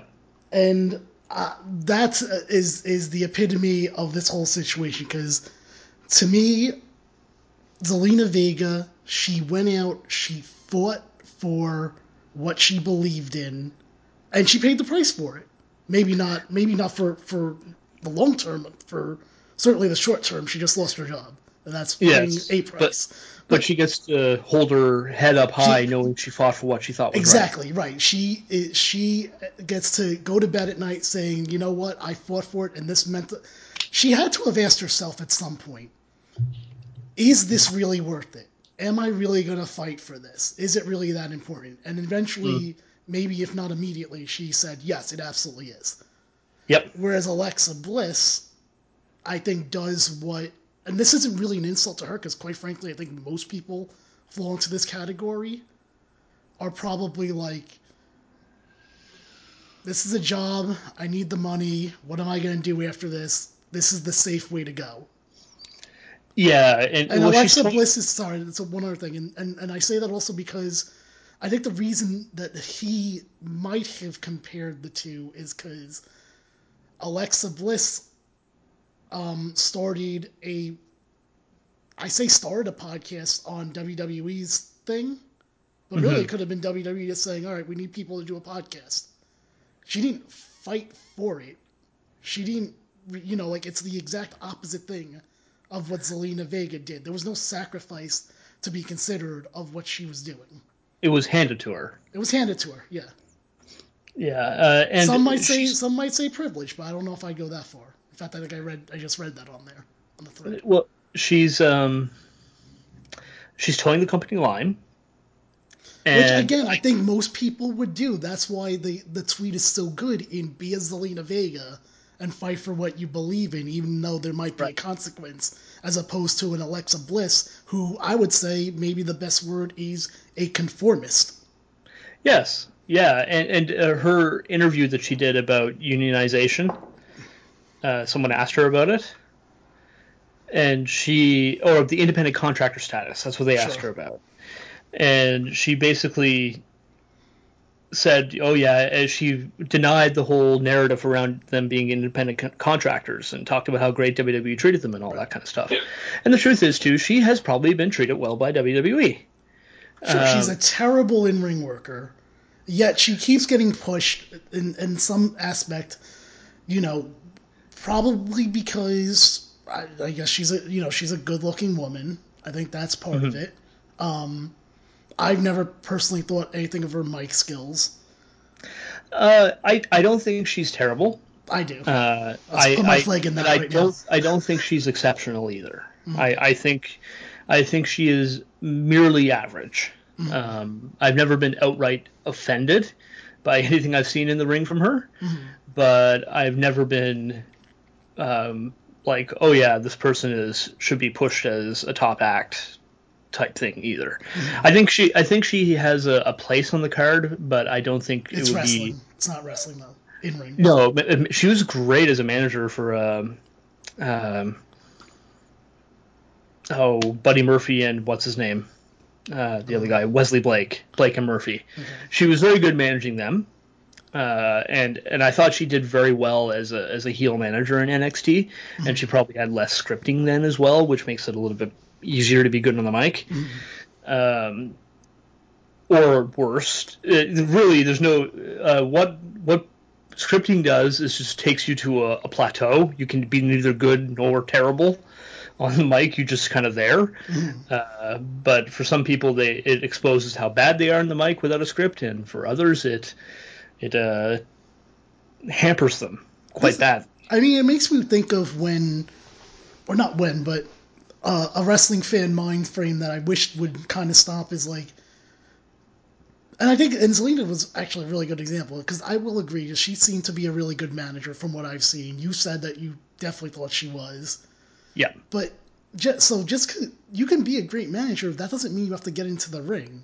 And that's what we're seeing here with Alexa Bliss. But today's wrestling fans, I feel, is like, no, you have to put her in the ring or the promoter or whatnot. No, sometimes you can do other things that are not wrestling in ring and be great at it. And be a much bigger contributor to the product for it. Zelina Vega has been, I think you'll agree, right? That Zelina Vega as a manager contributed way more than Zelina Vega ever did in the ring. Well, and that's part of the thing why I was so frustrated when she was released. She started wrestling more because they decided they were going to stop her from being a manager. Right. Vince was done with Andrade. Well, that's also I also think that's because it was Latin Heritage Month. It coincided with that. That's probably part of it. But WWE likes go see like WWE is it's like for everything that they do that looks like it's good, get ready for something that there's another reason why they're doing it. Well, the reason behind doing it is always poor. Even if it's doing something good, it's all done to make them look good. It's not done out of genuine, right? A genuine desire to it's all to about do public relations. Yeah, exactly. Well, it's as Stephanie McMahon said a few years ago now. Philanthropy is the new advertising. Mm-hmm. It's like that's pretty cynical, actually. Yeah. But that is what WWE's approach is. Philanthropy is how they promote themselves, and really, you're not doing it to be a good person or to do the right thing. You're doing it because you're trying to get people to like you. I mean, you can look at like all these like different movie series or genre and like TV genres that like embrace cultural diversity, and they kind of do it as meaning all these places do it on most of them, not all of them, but on where it seems natural. I every time like they're like like they're trying to push one of those things, it never feels natural with WWE. I'm like, what else is going on? Why are you really doing this? Yeah, exactly. Like there's even in an example for Veterans Day. So NXT and AEW both took place on Veterans Day in the United States, Remembrance Day in Canada, and AEW said it's Veterans Day. We thank you all for your sacrifice. We greatly appreciate all you've done. And then they moved on. Mm-hmm. It was just a very nice thank you. Maybe a little graphic at the start of the show. I don't remember if there was one or not. Sure, but I didn't see either of them. Well, I'm not even watching NXT anymore, so I can't. And throughout it, Jim Ross would just occasionally say thank you to our veterans. Oh, okay, that's nice. I didn't know either of them actually acknowledge Veterans Day, to be honest with you. So it was just nice little thing. It was nothing. It wasn't overbearing. It was just it just seemed like a very genuine thank you. And truthfully, I believe Jim Ross when he says thank you. I do. Jim has that credibility, and he has. I genuinely believe he really believes what he's saying. Yeah, I think the fans shit on him too much, though. I agree. I like JR. So I still like him. He's not as good as he used to be, but he's still. I'll take him 1,000 times over Michael Cole. Agreed. But on NXT they aired a video package, and the video package was thanking the veterans, which was nice, mm-hmm. but it was also airing everything WWE did for the Right. veterans. There it is. That's a great comparison. And it wasn't about the veterans. That video package was about WWE. Mm-hmm. It was about WWE thanking the veterans. Mm-hmm. But it was putting WWE at the centerpiece of it, not the veterans. And I'm sure there's going to be some anti-AEW fan that's probably thinking, well, that's because AEW hasn't been around that long. Let's see where they are in 3 years. I think And that's fair. that is absolutely fair. That is 100% fair. Because maybe they will do something for that. But I mean, they did Fight for the Fallen. Then they did one for victims of gun violence in their first year. Right, And that's they true. did I forgot about that. They did Fight for the Fallen again for COVID relief as well. Mm-hmm. And none of that felt Forced. Yeah, it was just like, we're raising money for victims of gun violence. We're raising money for victims of COVID. Right. That's it. Done. And they kept it very simple. It wasn't like, here's how many people died of gun violence in 2020, and like those heavy stats or anything like that. It's just like, this is what we're doing. We'd like you to support us, and that's it, pretty much. Yeah, and it's not a heavy-handed charity push, which when WWE pushes charity, and don't get me wrong, some of their best segments have been like the cancer survivor segments and stuff like that. Mm. Like I love that stuff. I really do, because it is doing good things. But I understand why WWE is doing it, and it's not because WWE has a good heart. I feel like the last thing, and you can tell me if there's something else that maybe I'm missing that you felt like was straight from the heart, is probably, oh, why can't I just had the name and now it's escaping me. Oh, Make-A-Wish. Yes. Back in the day. I don't know about lately, but I think the wrestlers that do it mm-hmm. are genuinely love doing it. Probably, yeah, I could see that. I'm 100% sure John Cena, he's granted more Make-A-Wishes than anyone, Mm-hmm. like in history. He would not be doing that if he didn't love it. By the way, The Undertaker's team survived. Yes, they did. I think they scared Mabel away. Yeah, they scared Mabel away, and then it was a 4-on-1 against Mo.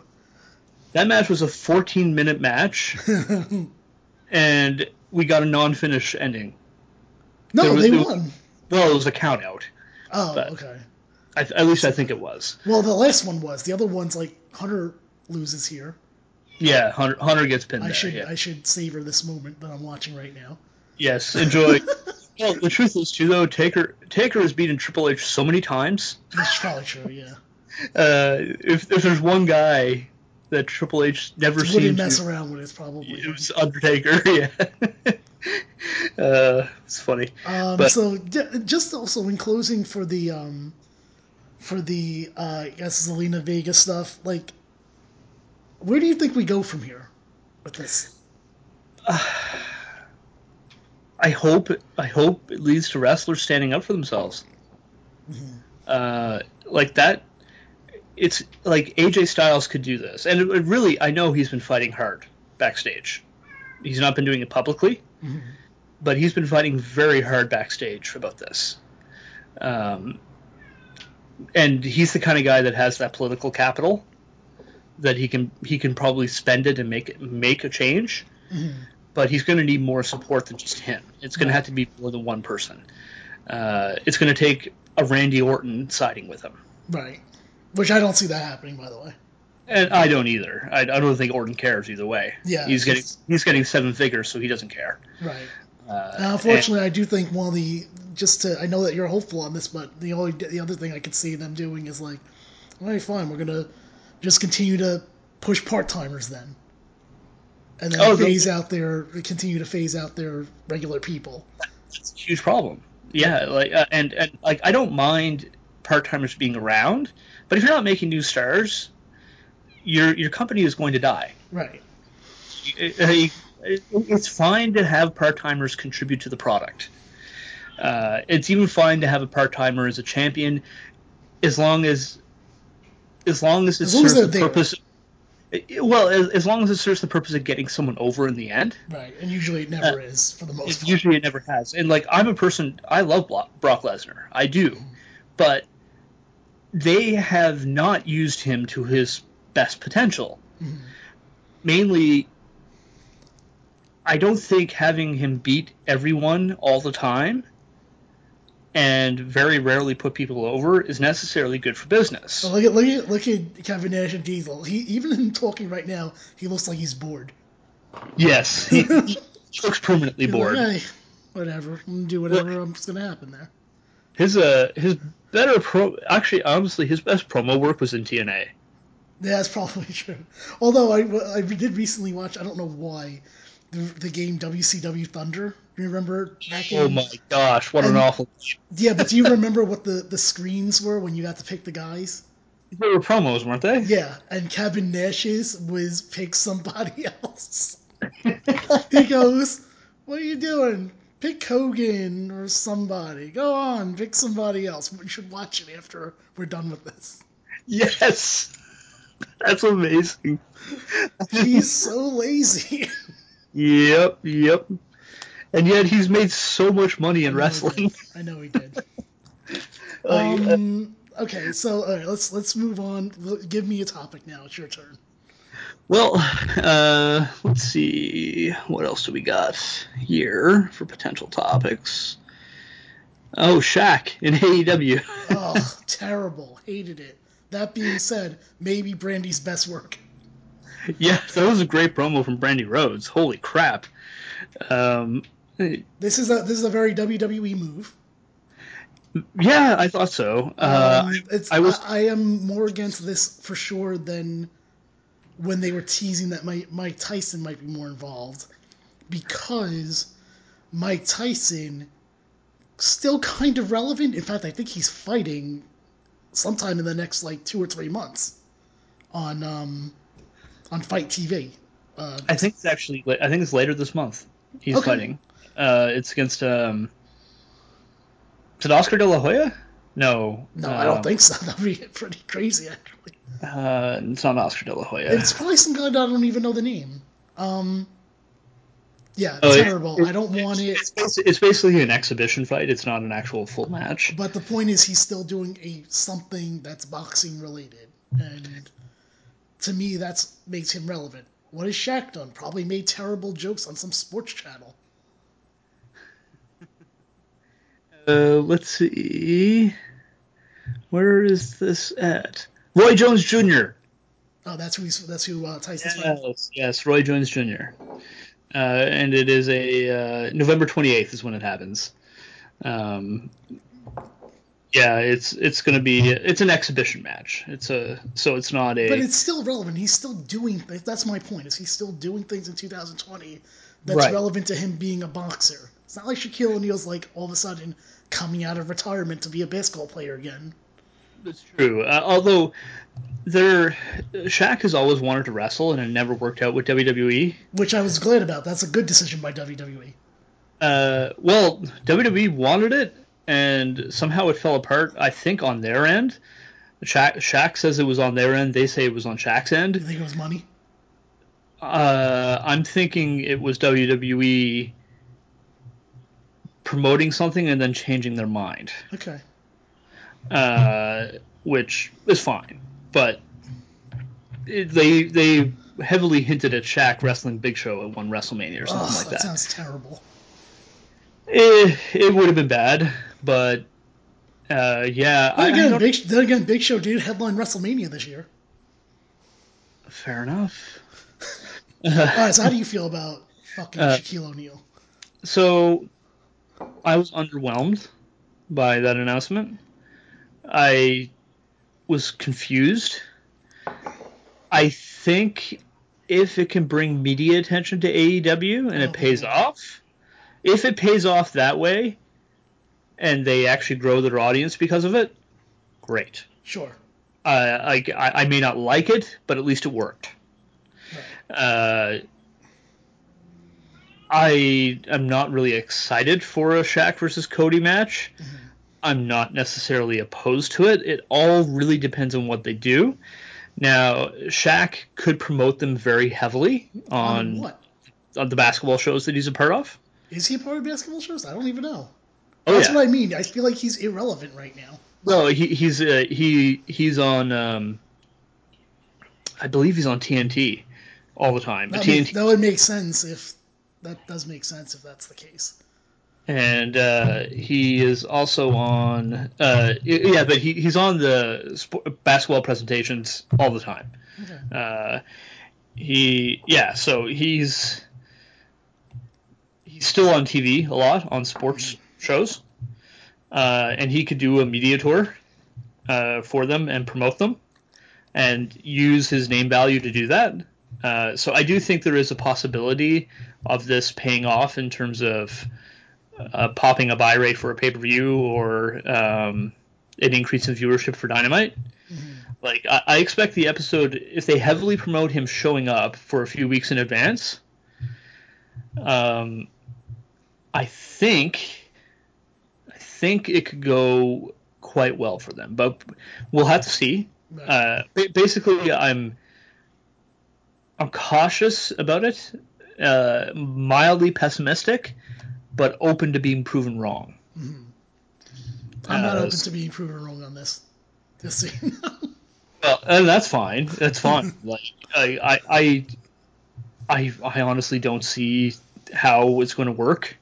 And really, I would have rather have seen Mike Tyson. Yeah. Because Mike Tyson's an interesting personality too. I find him more interesting than Shaq.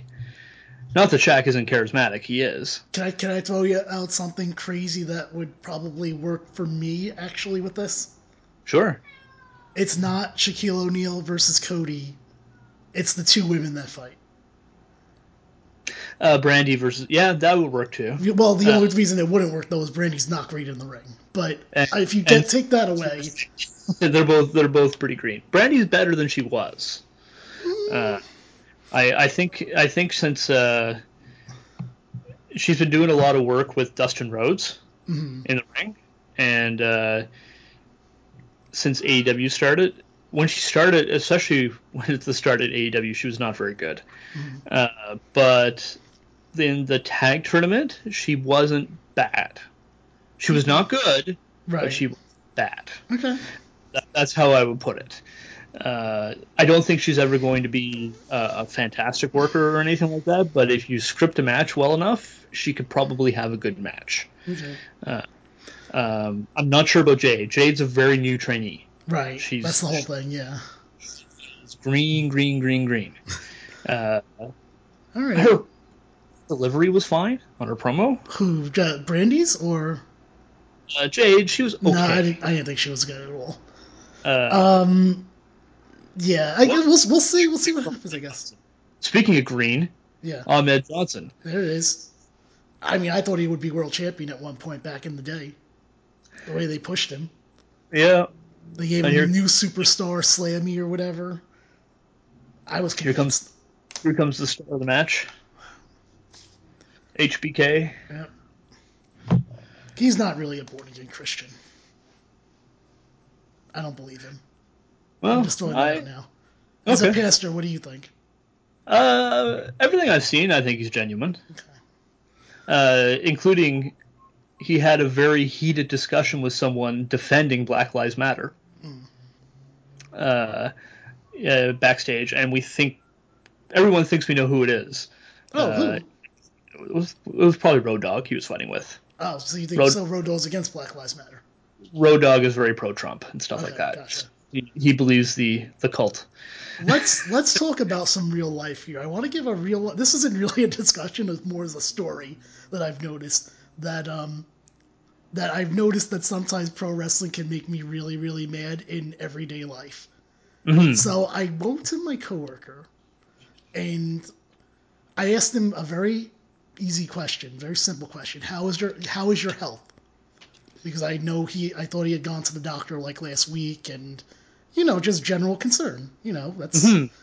And so he's like, no, everything's fine, yada yada yada. And then we start talking about other stuff, and then he mentions if I'm still watching AEW because he's a fan of '80s wrestling, but pretty much dropped off, in late 2000s, early 2010s. But he knows that I like AEW. And I said, yeah, and I talked to him about how at that time I wasn't happy with their direction because I think FTR is a WWE team in an AEW world, and I don't get what the appeal of them is. And I didn't like that at the time. I think all three of the champions were former WWE guys. Mm-hmm. Then he starts saying, "Oh, speaking of another thing, he's like, another thing I heard was that they're doing something with the Undertaker." And then What?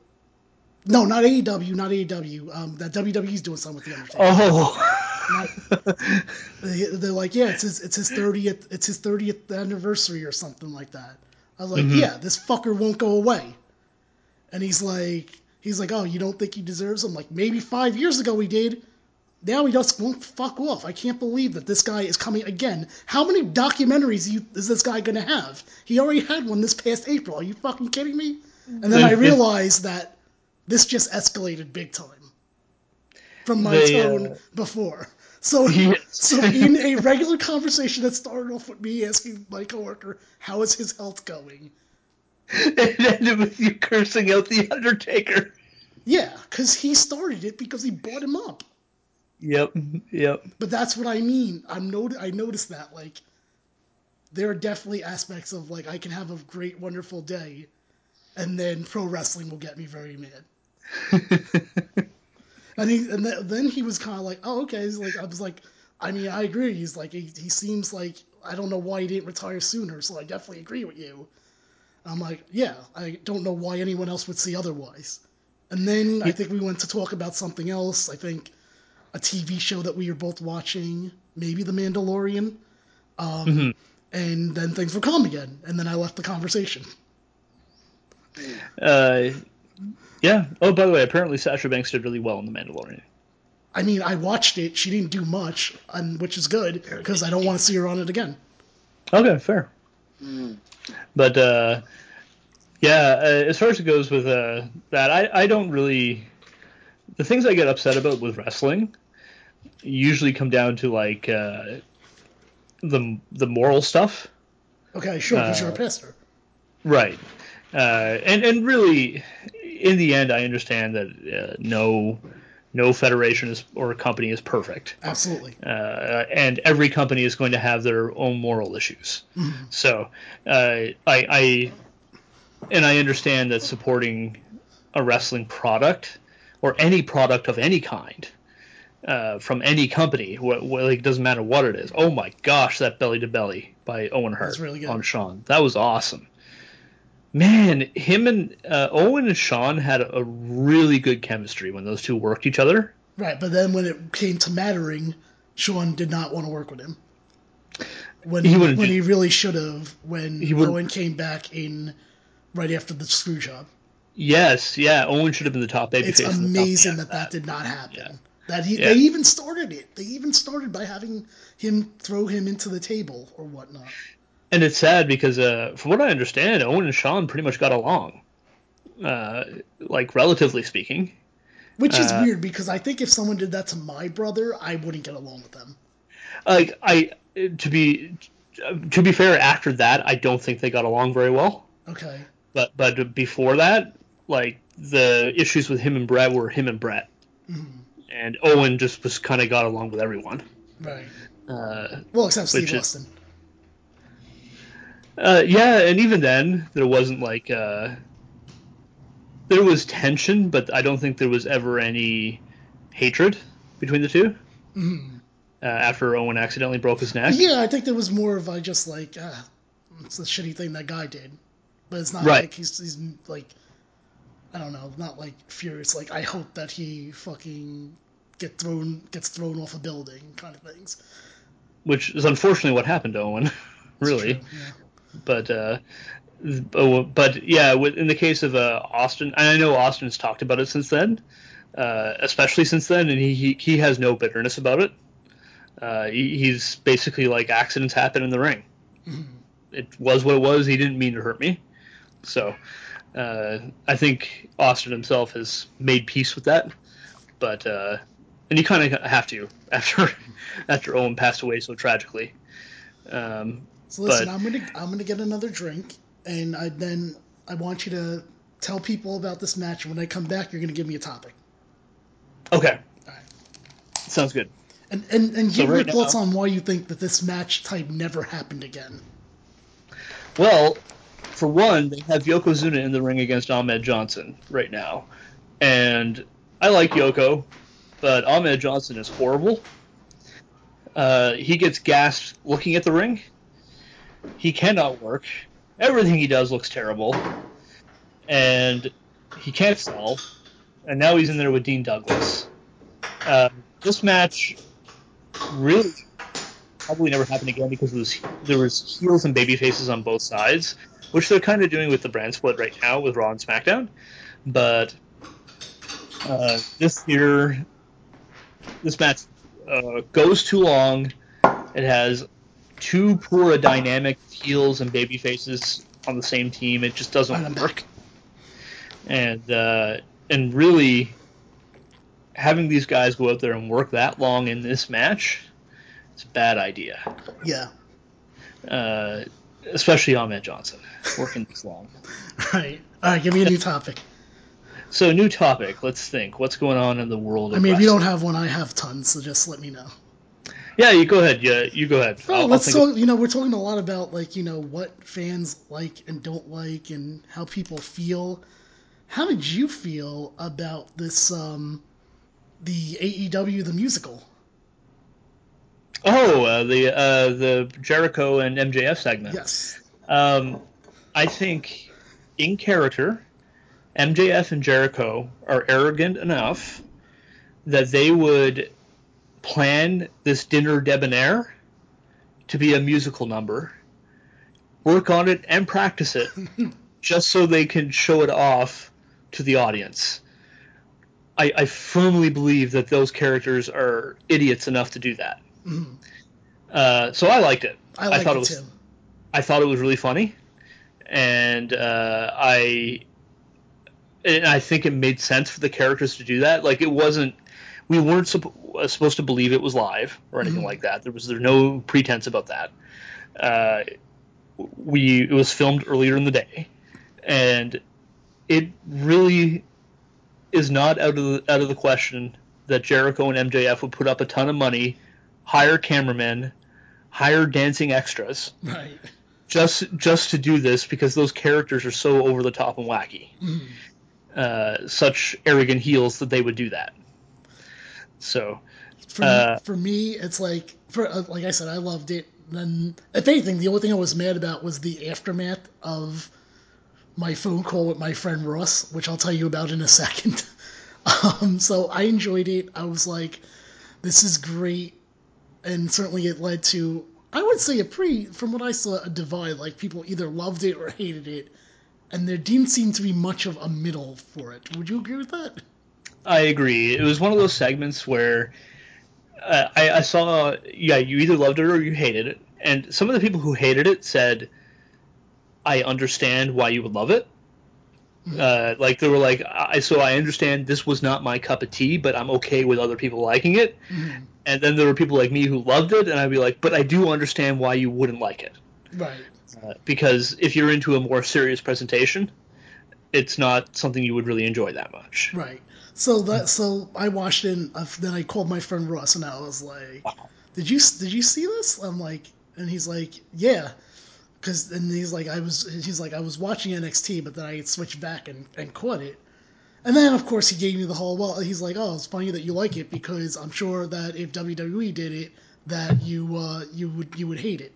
I'm like, no. First off, number one, these are two people I actually care about, MJF and Chris Jericho, so that's like the first thing. But then what got me mad is I asked him very innocently, and you could tell me if I'm wrong or not on this, Josiah.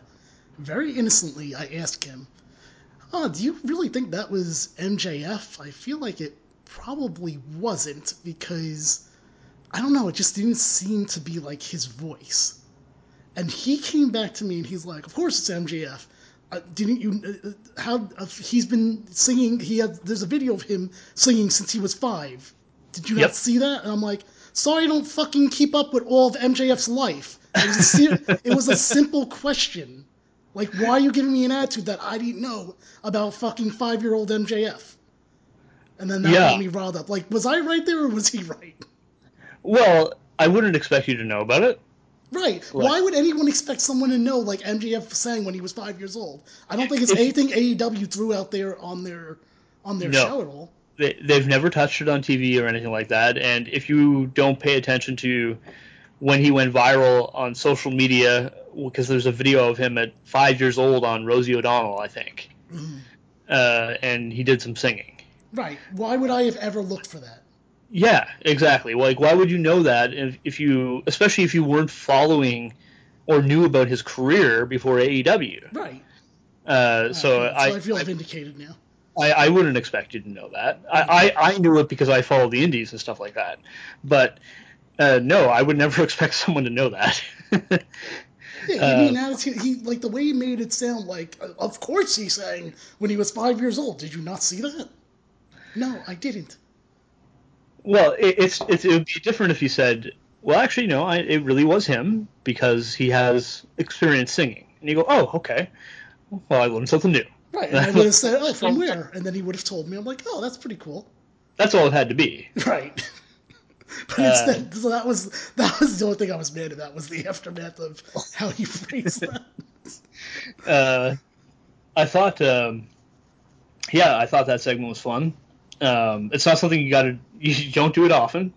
Yeah. WWE has done the occasional musical number or musical segments before. Mm-hmm. Pardon me, I got a cough. It's all right. No, so like I said, I enjoyed it, and the only thing was, again, I kept thinking half adoring it if that was MJF's voice, because for some reason, I didn't think the voice matched up with the actual person. Yep, It was a real Macy Gray situation. but it was actually his voice. Yep. Do you remember who Uh, Macy Gray is or no? I do not. She sang the song "I Try." I try to say goodbye and I choke. Oh, okay. Yeah, yeah. Because if you look at the person that sings it, and I remember when we talked about on Now That's What I Call Podcasting, I was like, that voice does not fit that person at all to me. That's how I felt with Uh, MJF's song singing. mm. So Razor and Sean just bumped heads in the middle of the ring, and Sean just blind tagged Sid in, and Sid is not happy. Is This Sid is ever also happy? well, that's true. This Only when he's playing softball.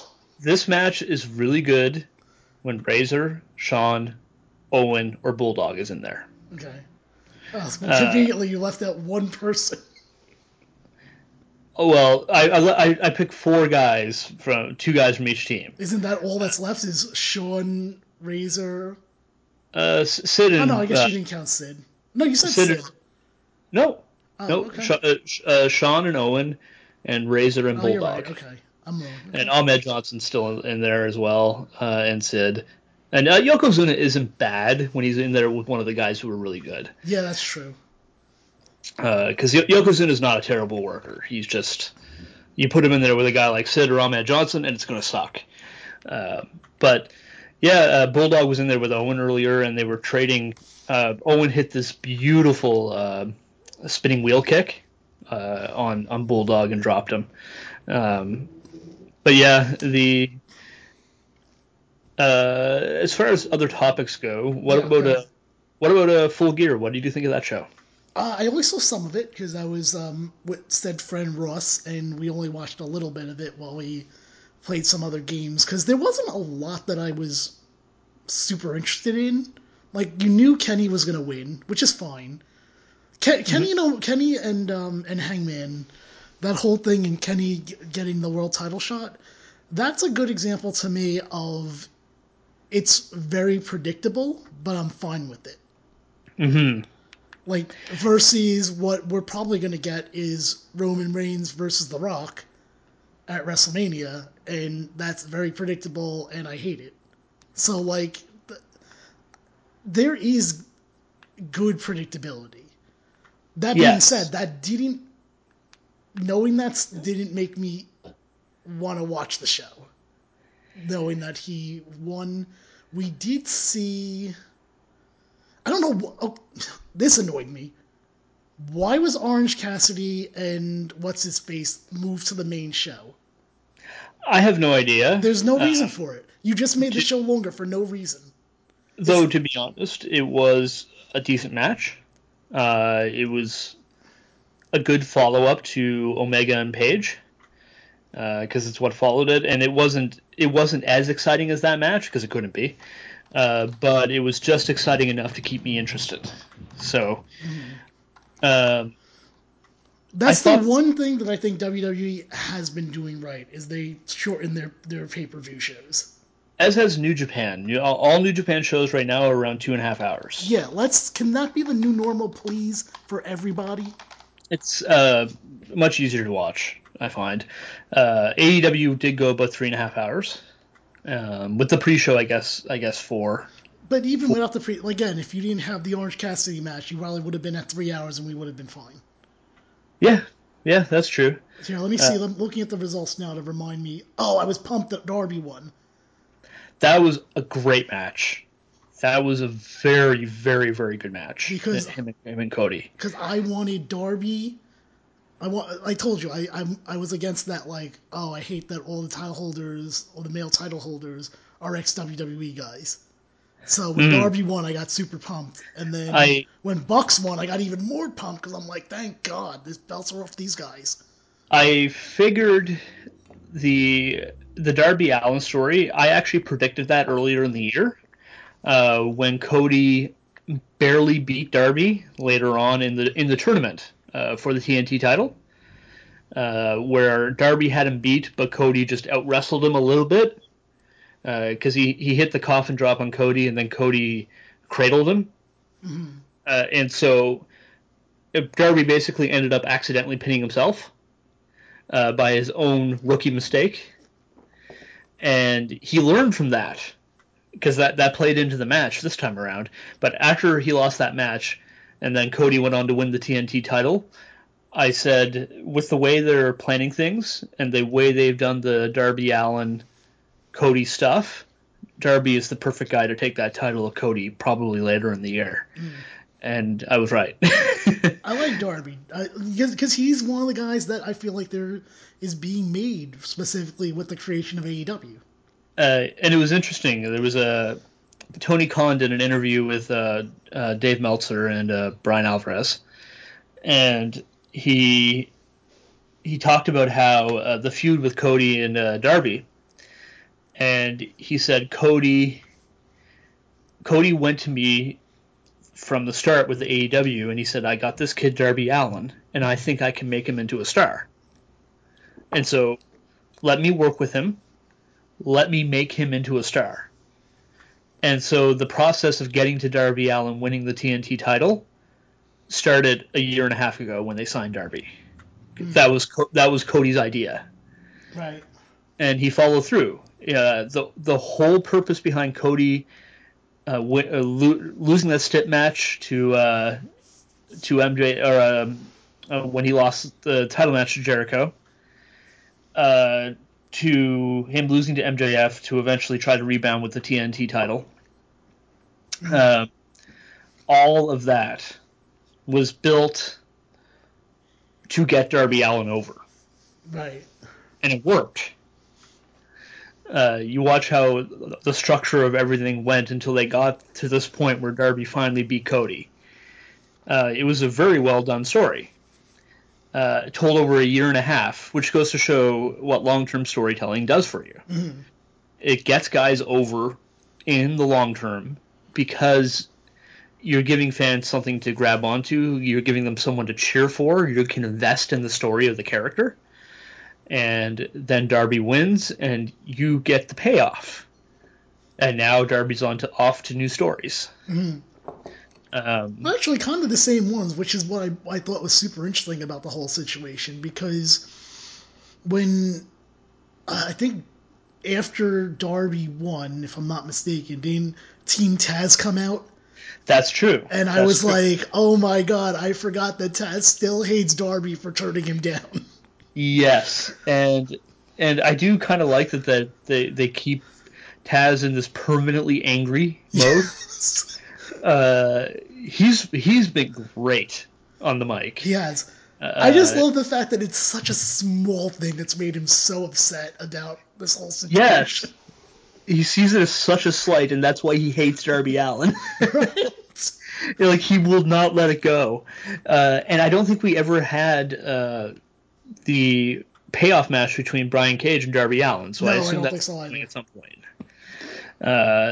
And Taz, of course, Taz is going to be like, I'll get Darby Allin over with my promos.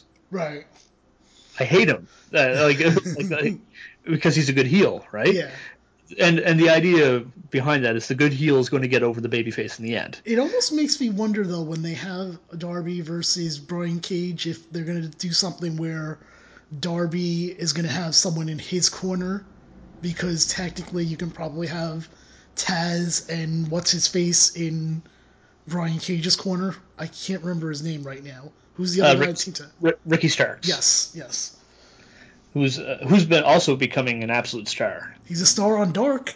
He's been on Dark plenty of times. That's for sure. And every time he's been on Dynamite, whether it's on commentary or on the mic or in the ring, he's come across as a bigger and bigger star, even in losing. I still can't believe he took that diving headbutt missed by Owen on Shawn. Most of the terrible workers are gone now. I know Ahmed Johnson's still in there. Just as you said that, a picture of Ahmed. But most of the terrible workers are gone. Ahmed's the only one left that's terrible. So we got Bulldog, Ahmed Johnson, and Shawn Michaels against Owen Hart, Razor Ramon, and Yokozuna. So Razor is the only babyface on that team. So going back to Full Gear, Sheeta won, whatever. I don't think I watched that one. I was thrilled, even more thrilled that the Bucks won, because I thought because Darby won that the Bucks then really didn't have a chance. I was 100% sure the Bucks were going to win because of the stipulation that they would never challenge for the tag titles again.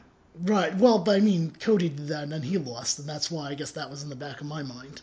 That's true, but I guess that's why they did it. They wanted you to believe that it's possible they weren't going to win because Cody lost. Right. And that's good booking at that point, because at that point it leaves you wondering, will they win? Will they lose? I don't really know. Did you see the Razor thing just then? That Bulldog? Yeah. Yes, I did. No, but did you see why I think he did it? No. So he was on the second rope, and Ahmed was ready to get the Bulldog, but Ahmed moved too far away. So Razor had to jump off the ropes and then walk to go get him. Okay, Ahmed was on the other side of the ring. No, so he started in the corner, and then Razor went to the second rope, so Ahmed was close enough, but then Ahmed started walking further away.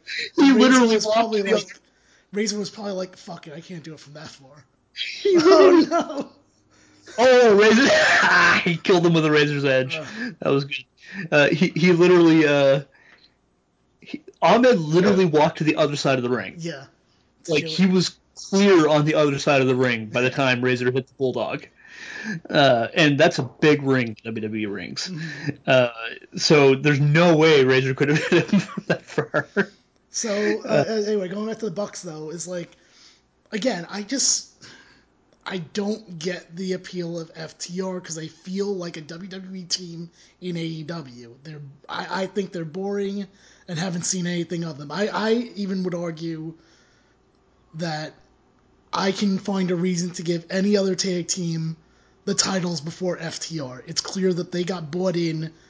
And I think Khan said something about this, is like, well, sometimes you get a hand and then you do something with that and your other plans have to change. And I think when they got FTR, they were like, oh, okay, they're going to have the belt. Oh my gosh.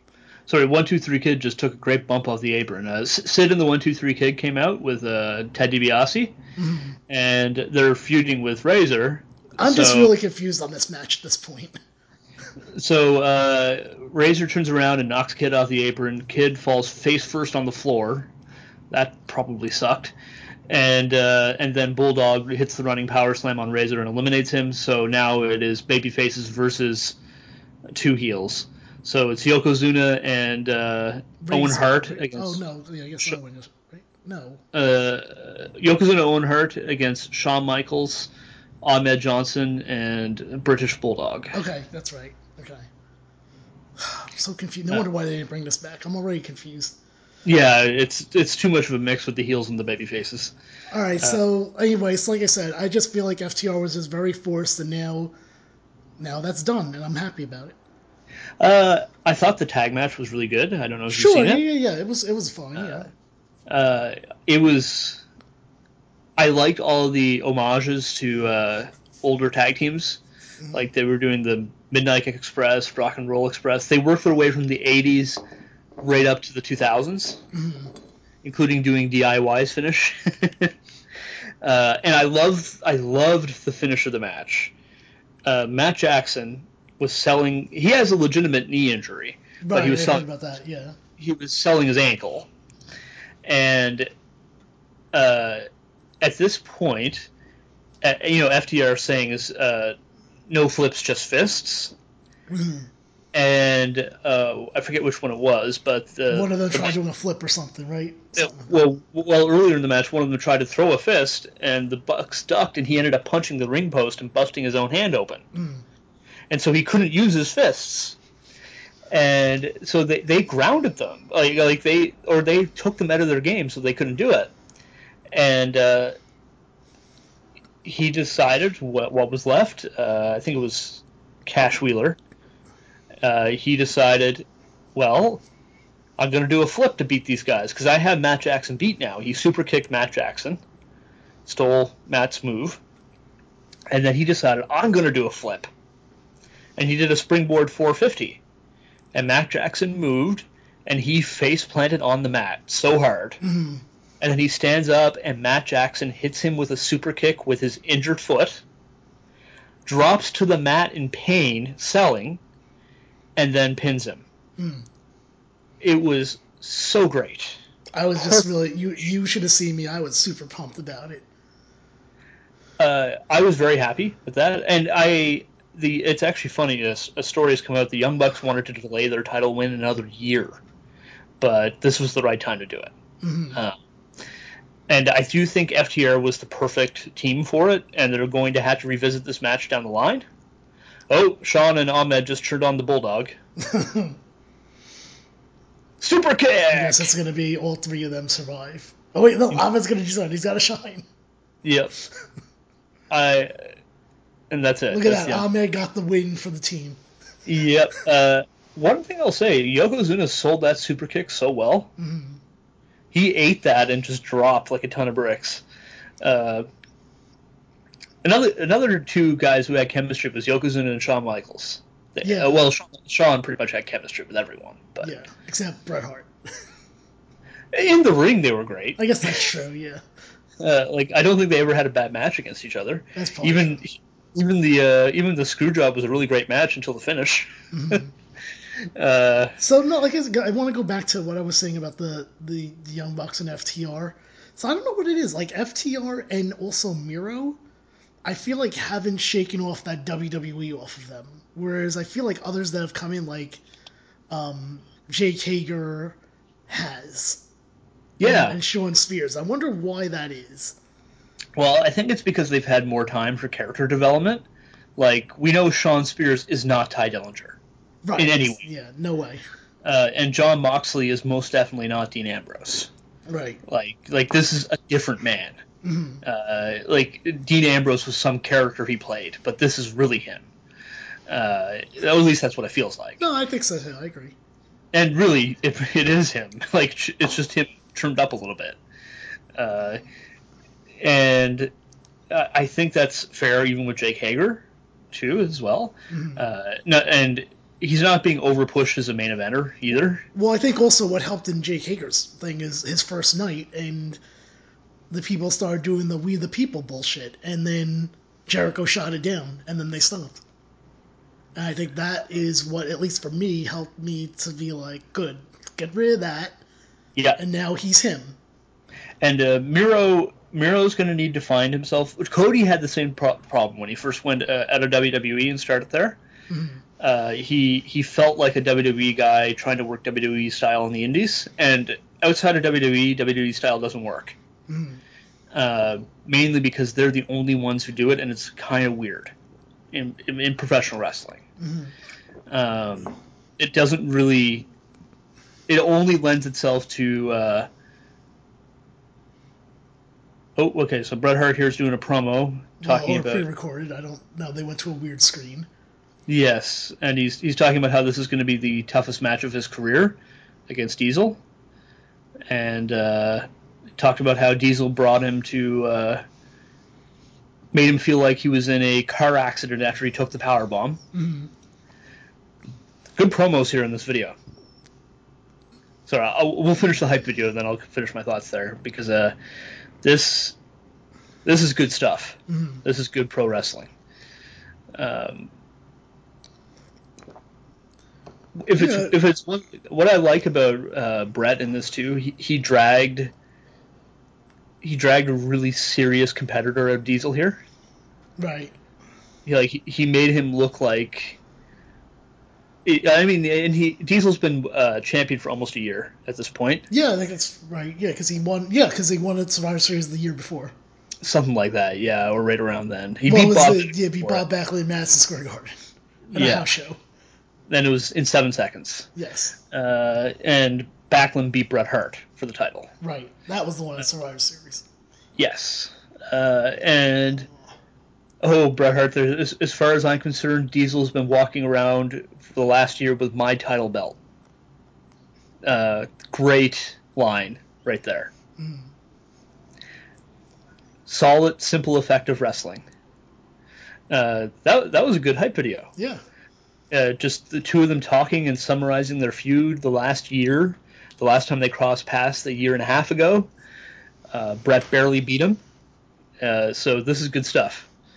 I was going to say the next thing on our list here is the Elite Deletion match, which I didn't even know was going to be a cinematic match. I just thought it was like I don't know. I guess I thought it was a just Falls Count Anywhere match.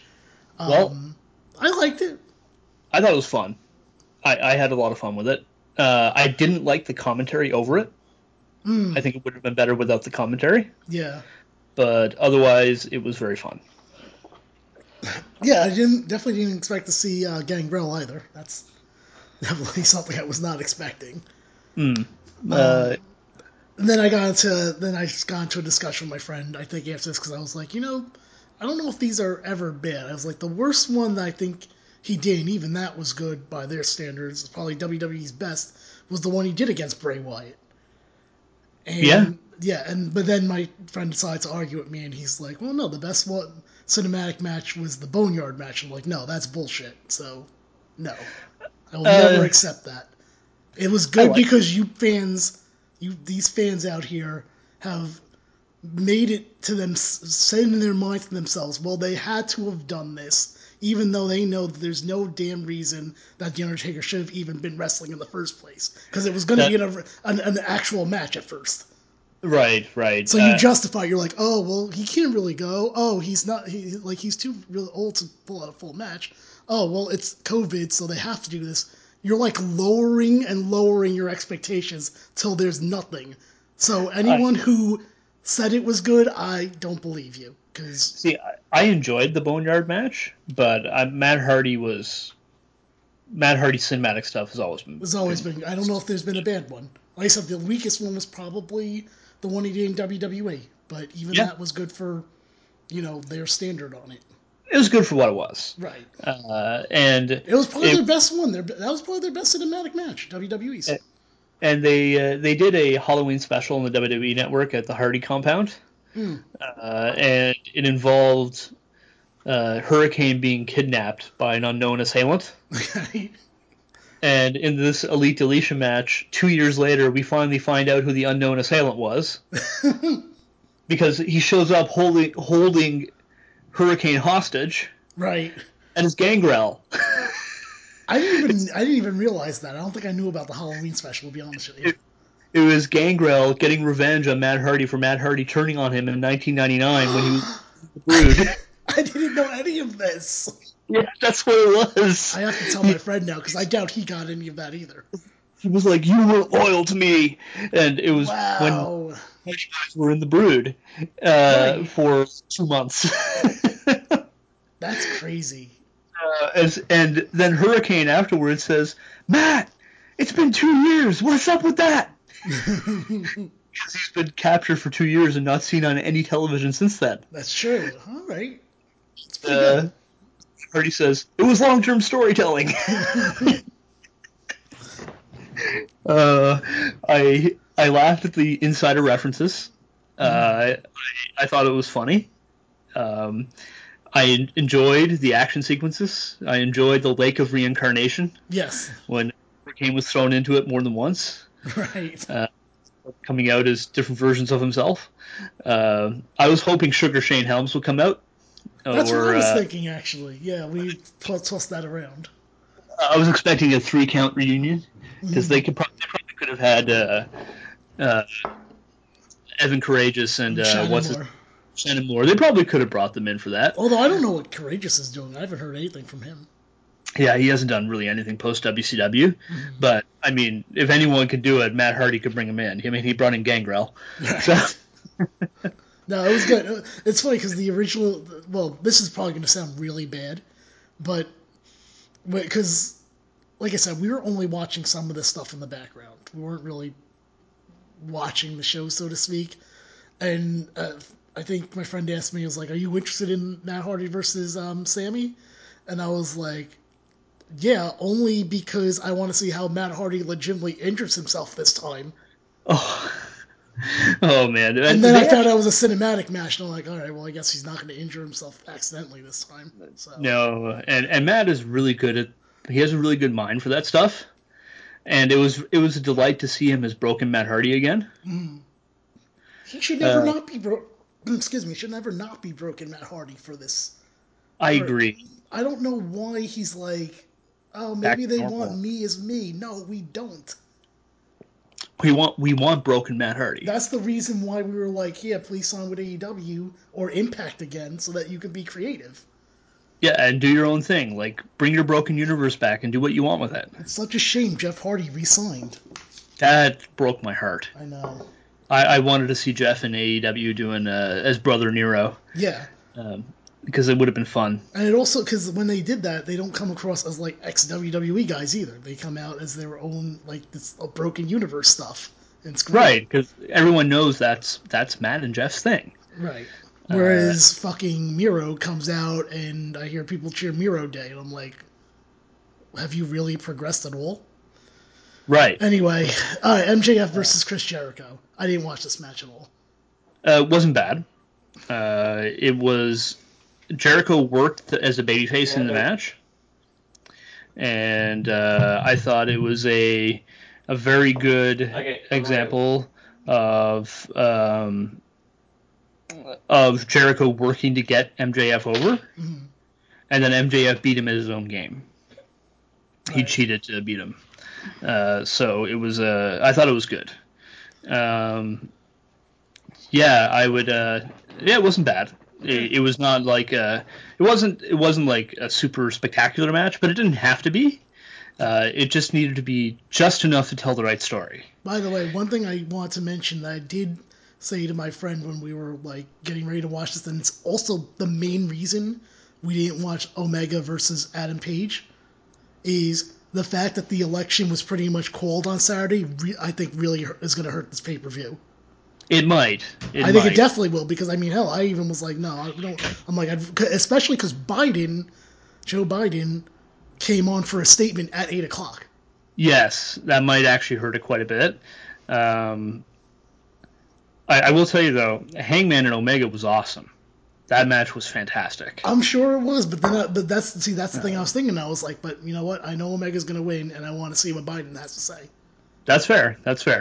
And in the case of we're going back to Omega and Hangman, where you said it was predictable, yeah, but that's not a bad predictable. No, not at all. Like I said, the Rock versus Roman Reigns is a bad predictable. Yes. You know it's going to happen, and you're not going to like how it's going to get there. And there's a difference between predictable because you're following the logical direction of the story to its payoff. And we know down the line what's probably going to happen is Hangman is going to beat Omega for the title. Mm-hmm.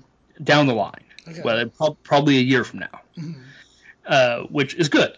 Like that's good long-term storytelling. That's the direction when they started this Hangman, who's going to turn, Hangman or Kenny, and Tony Khan actually admitted they changed direction slightly on Hangman versus Kenny. Mm-hmm. Originally, Hangman was the one that was going to turn heel. Yeah, because that's what it looked like the whole time. Yeah, and what happened was he started getting really, really over as a babyface because of the freaking graphics. Well, the graphics and his sad, depressed drinking was actually quite relatable. It's true. It's true. I don't drink myself, but like he came across as a genuinely likable guy who just made some bad choices. Right. That's what that was, and including betraying his friends, and it kind of ripped your heart out to see him. He's alone, right? Mm-hmm. He's a sad cowboy, right? And it's resonating. It was funny. There was a little kid on Twitter, a dad. He every now and then he posts wrestling videos of his kids' reactions to stuff, mm-hmm. and he went to Hangman and he said, "I know you're really sad right now, Hangman, because you lost the match to Kenny Omega, but I want you to know I think you're a really good wrestler and I love you." Oh God! And it was this like little 6-year-old kid, and I was like, ultimate babyface right there. Right, yeah. So the last match is Moxley versus Kingston. Just 1 second. Sure. Sorry, Moxley, Kingston? Yeah. You go ahead and start. I was saying, Moxley and Kingston. And, I definitely was not expecting Kingston to get a title shot on a pay-per-view. But also, I think what annoyed me more, not annoyed me more, because I'm okay, I like Kingston, so, but what did annoy me is I think there was like a question and answer, maybe with Tony Khan or someone else. I don't remember exactly who that was. It's got to be Khan, but I just don't remember who was given the question. And they were like, "Is Eddie Kingston versus Jon Moxley going to be the main event?" And my problem with that question is, to me, and this is something that I like, one of these things in wrestling that I am hardcore about, the world title should always be the main event. There's very few exceptions, but there's nothing on this card that would have been like, yeah, that should be the main event instead of the world title match.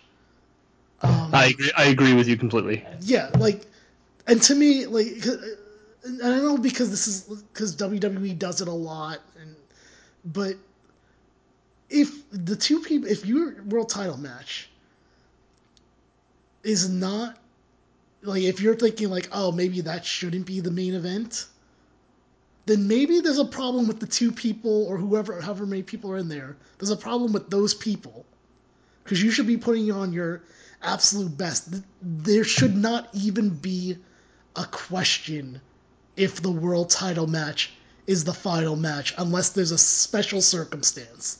Yeah, absolutely. I mean, the world title match should always go on last, unless there's a very, very special circumstance. Right. I'll give you some examples that I'm okay with. We'll stick with AEW. I'm okay that time that they had, was it Moxley and Omega? Which was an unsanctioned match, because technically it's not part of the event. Oh. And it was a very special match. Fine. Storyline wise, you're telling me why that doesn't work. And there's no way any match could follow it. So, after 40 minutes of them killing each other. So, another one is production-wise. Now, what I mean by that, for some reason, the only thing I can think of is the 2006 Royal Rumble, where your final match was Mark Henry against Kurt Angle. And it had something was happening in the aisleway, and you had to have and there was a casket because the Undertaker was coming back, and that casket had to go on fire. Yeah. Yeah, no one's running to the ring where there was fire. I get Yeah. it. And I guess that's really, at least now that I can think of, that I'm okay with it being at the end. Like, for a production reason, or like this weird unsanctioned reason, or if for some reason there's a storyline thing about it. Yeah, like in some cases you can have a non-world title match go on last if you do it right. Like like the examples you give, I agree with. I do think that WrestleMania that Taker and Shawn had their epic match on, not the retirement match for Shawn, but the one before that, and it was followed by Triple H and Randy Orton.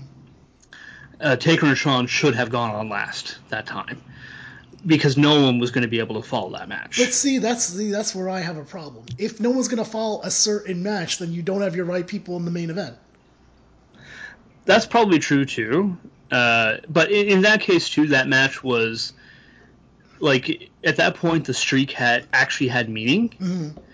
Like it was prestigious enough that I think it could have went on after the world title, which is what they did next year. The next year for Shawn, I think they did that for Shawn's retirement. I think they went on last. Right. No, they definitely did, and I don't think I agreed with that either. But I was like, well, this company always kissed Shawn's ass, so why am I not surprised by this? I guess so, but you can understand the reasoning behind it too, because the show was dead after Shawn and Taker the previous year. But this is also comes down to how WWE structures their cards too. They have a cool down match before the main event quite often. Right, that's true. And you watch AEW show, Full Gear, and we'll look at the full card. Actually, this is only a recent phenomenon in WWE, like the last 15 years. Right, this cool down nonsense. Yeah, because in the 90s, especially what we're watching right now, Survivor Series, there's no cool down match. It's just you build up and then you get to your main event. Yeah, you start nice, like not necessarily. You start at a good pace. Not. You don't want to outpace the main event, but you start at a pace that's exciting enough to get the crowd hot. Yeah. And then you kind of just try to maintain that until you need to peak it at the end of the show. And every match on this show, there was no cooldown matches except for Goldust and Bam Bam Bigelow, really. Right. And that wasn't even really much of a cooldown match. They worked fast in that 8 minutes. Also, the important thing about that is it was Goldust's debut. Yeah, it was one of his first major matches. And at that point, this was someone that you didn't know what you were expecting. So you're investing in it. Right. And then you look at, other than the problems with Ahmed Johnson working that match, really everyone else was fine in that 4-on-4 Survivor Series match, the previous one. You have all the people there that you would think that this would work, but it didn't because it's a wild card match, and they realized that because it never happened again. But even then, it was nonstop action for 27 minutes. Like there was no cooldown segment. And you watch AEW Full Gear. I'll bring up the full card here. Yeah, I'm looking at it right now. Full Gear 2020. It started off with Omega and Hangman Page.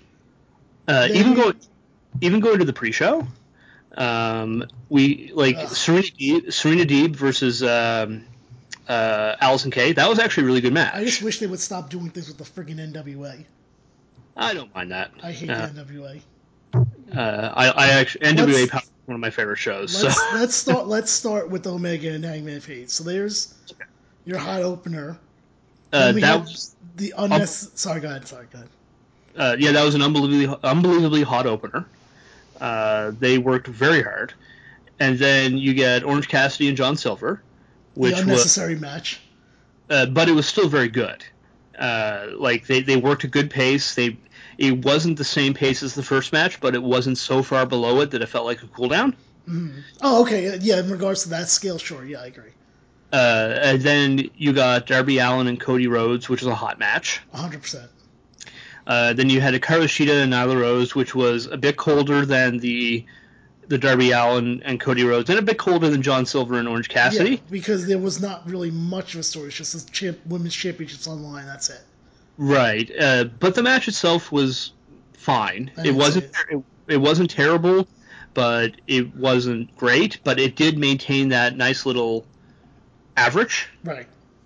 And at this point too, those even went back to the pre-show with Adib and Kay, every match so far has been drastically different from the previous one. Okay, that's fair.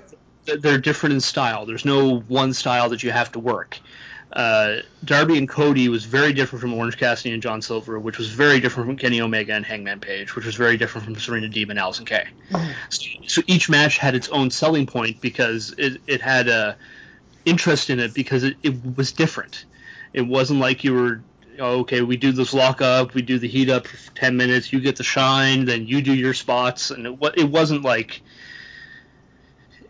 there was no set structure or pattern because everyone knows the structure and pattern of WWE matches, and there was none of that. And even Shida and Nyla Rose didn't have that. It actually had, I thought, a really good finish. It had Shida having to kill Nyla Rose with 4 knees to the head to finish her.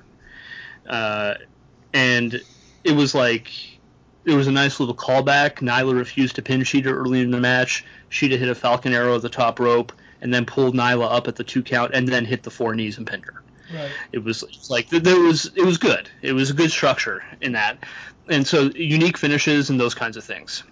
Mm-hmm. And then you got the Young Bucks versus FTR, which was a fantastic tag team match that delivered exactly what they promised. It was a classic tag team match in every sense of the term. And I never want to hear the Young Bucks don't sell or don't know how to tell a story ever again. Yeah, I mean, I feel like their match against Hangman and Omega were great too. Like, I thought that was a good storytelling one too. That's my favorite match of the year, actually. Young Bucks versus Hangman and Omega. That is my favorite match of the year so far. But this one here, that tag team match, is pretty close too. But there was a match, oddly enough, and it's not going to be anyone else's favorite. And I know it's not going to be anyone else's favorite. Okay. But I loved Kenta and Zack Sabre Jr. in the G1. Okay. They just had a match that I watched it and everything was working for me and how they structured the match. Every little thing they did was great, including Kenta trying to exchange strikes, and Zack Sabre Jr. throws a right hand, and Kenta ducks under it and throws a right hand at just the right time, and you hear the slap on the flesh of Zack Sabre Jr. and he face plants on the mat like he's unconscious. It was perfect. Just great selling. But then after that we had the Elite Deletion, which, again, unlike anything else on the card. Right. And then we had MJF and Jericho, which had the intrigue of if MJF wins, he joins the Inner Circle. That's a big deal. Mm-hmm. And then we had Jon Moxley and Eddie Kingston, which, again, was different from anything else on the card. There was no cooldown on the show at all. No. It was paced very well. You're right. And the WWE, like, the cooldown thing, that's got to be something that I feel like has been going on, like, in the last 10 years. 10 to 15, yeah. Yeah. They usually, this is horrible how WWE did it, but they usually stuck the women's match there. Right. Because they knew it was going to kill the crowd. Mm-hmm. And, the only reason it killed the crowd is because of how badly you booked them. But I mean, I'm not going to talk too good on today's WWE's women's division. That's just me, though. So I like a lot. I think most of them are terrible. I think there's like 5 that I think are good. I do want to bring, but I'm going to transition to what might be our last topic here, which does have to do with a women's wrestler, not in WWE and not in AEW, but used to be in AEW, Kylie Ray. Yes, her retirement. What happened? Impact was getting bashed, but they maybe should not have. Bret Hart just crashed sternum first into an exposed turnbuckle. And if I'm not mistaken, didn't he set up himself earlier? Yes, him and Nash both took off a turnbuckle pad at the start of the match. Oh, okay. But I'll say, man, no one hit a turnbuckle like Brett. That's true. Like he hit the turnbuckle so hard when he hit them. This is a really good match. It's obviously no holds barred. Right. Because Brett is that's the Kevin Nash I know, limping no around, this is barely able to jump. There we go. That's the Kevin Nash I know. He's actually selling well though. Yeah, you're right. Kylie Ray. Yeah, this is probably Nash's best match of his career, I would say. I was going to ask you about that actually. Yeah, this is probably his best one. But that's really Bret Hart having the best match of someone's career with Bret. That's usually what happens. So that happened to a lot of guys who work with Bret. They had the best matches of their career, but it wasn't Bret's best. But yeah, Kylie Ray. So we don't really know a whole lot about what recap happened. First. So Impact had their pay-per-view. Was it Bound for Glory? Yes, it was. Okay. And Kylie Ray was scheduled to face Deonna Purrazzo. She had won a number one contenders gauntlet, if I'm not mistaken. Yes. And she was probably going to be crowned the Knockouts champion.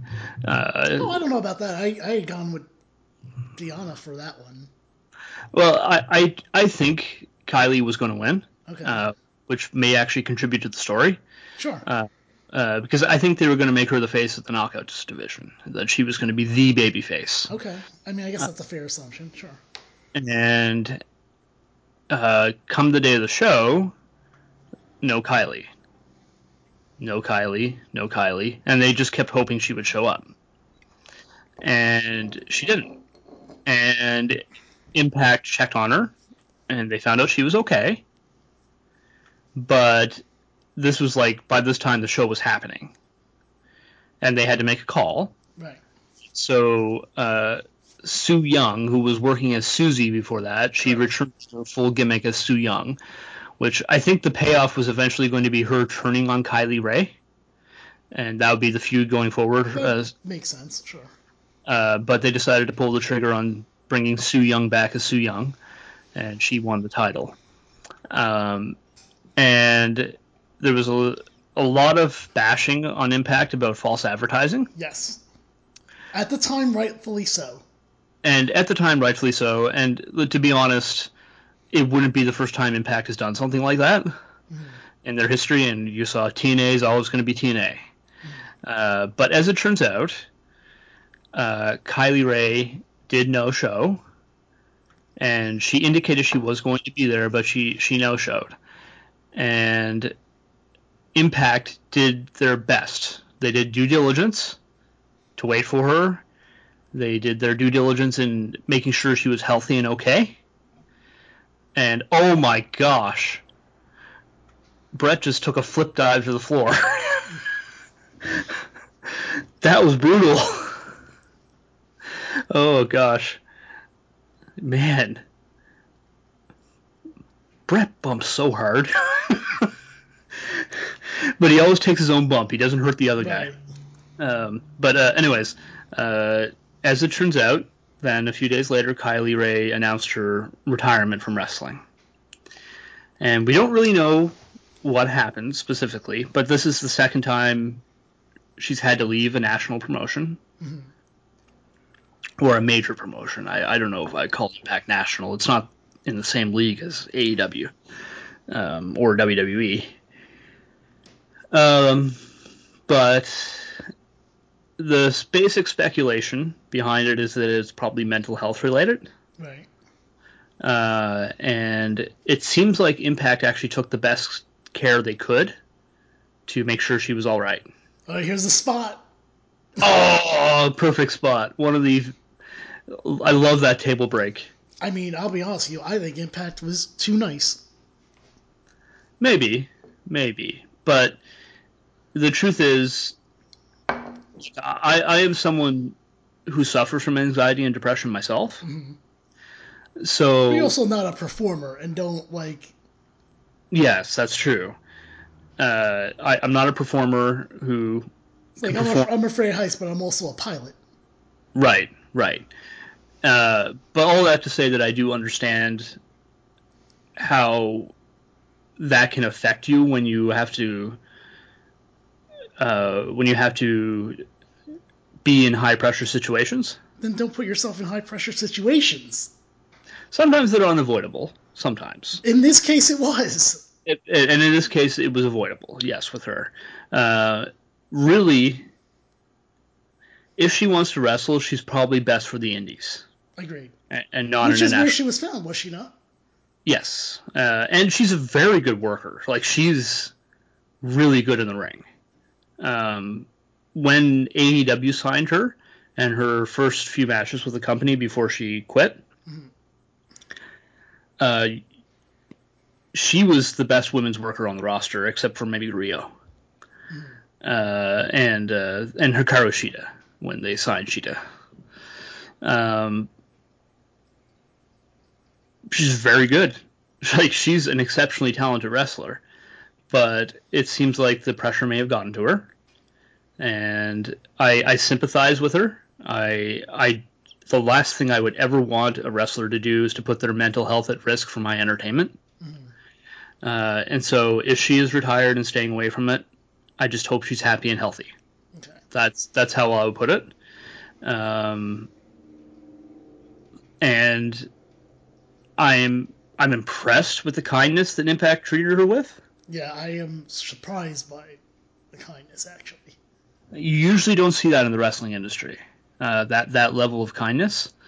And I am very pleased with how... And here it is. Yep. Bret gets the win. Nash curses. And he out-wrestled Kevin Nash. Kevin Nash drops a giant F-bomb. This is great.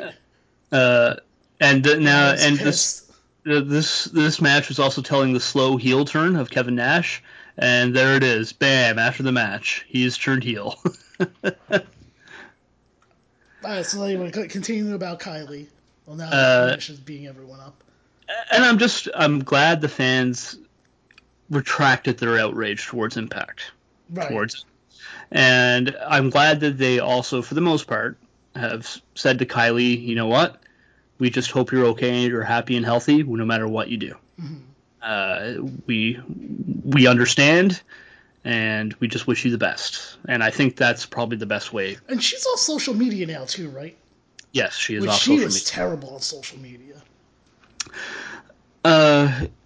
She was a frequent on Instagram a lot, more than Twitter. And no, what I mean is, like, I don't know. I saw some of her posts. I'm like, she's seemed very judgy, but like she played off like, well, I'm not real, like that she doesn't know what she's saying. Like, for example, like she would bash people like, basically like, how can you not want intergender wrestling? Like, it's wrong if you don't want intergender wrestling. I honestly don't know. Because I never really saw much of her. Oh no, I definitely have, and because I remember I called. Not on the last WW Free, but maybe the one before. I was like, someone needs to take this woman's Twitter away. For real. Yeah. Like, I don't understand. Like, I was like, how is she, like, so... Not upset, but, like, how is she so illogical about this? Like, okay, like, it's like so what? Some people might not want intergender wrestling. Some people might not also want death matches or, other kinds of matches. Like, I don't understand why you have such a problem if some people don't want intergender wrestling. Personally, I don't care. I could take intergender wrestling, and I could also take death matches. I like both. For me, it all depends on how it's done. I don't care. I can do both. It all depends on the booking in it. If you tell a good enough story, then you're right. With intergender wrestling, I would agree with that. Yes, actually. And even with death matches, if it calls death match any day. If it calls for a death match, great. I just don't think they should be done flippantly. But I don't think that about any match. But also, here, I guess my point is this, is someone that likes death matches, would you think any less of the person because of that? No. Right, she 100% did if you didn't like intergender wrestling. And see, that I would say, I think that's a personal preference. Like some people are just not going to enjoy certain types of wrestling, Right. and I think I that's mean, Jim okay. Cornette hates everything that has anything to do with flippy stuff. It's true. Like personally, I'm not a huge fan of death matches. Um, I have seen some, but there are some that I just can't watch. It's too much for me. Uh, I mean, but if you're going to do it, you might as well do it well and have a good story. Uh, like it's not my cup of tea. Like it's like John Moxley and Eddie Kingston. Right. That was a good match. It is But my not the point kind is of that match that I would seek out. my point is you're not bashing anyone that likes it, though. Even if No, it's a meaningless match, you're not like saying you shouldn't like that. no, Right. not at all. She was. Yeah, and so I would have a little bit of an issue with that. But as far as it goes, all I can say about that though is that I just hope she's okay. And maybe wrestling's not for her. I don't think it is. That's okay too. Which is, yeah, it's fine. But some things are just not for people. Like, in Yep. general. And if she can come back to wrestling someday, if she wants to, I'm sure wrestling will welcome her back with open arms. But I would say stick to the indies, I agree.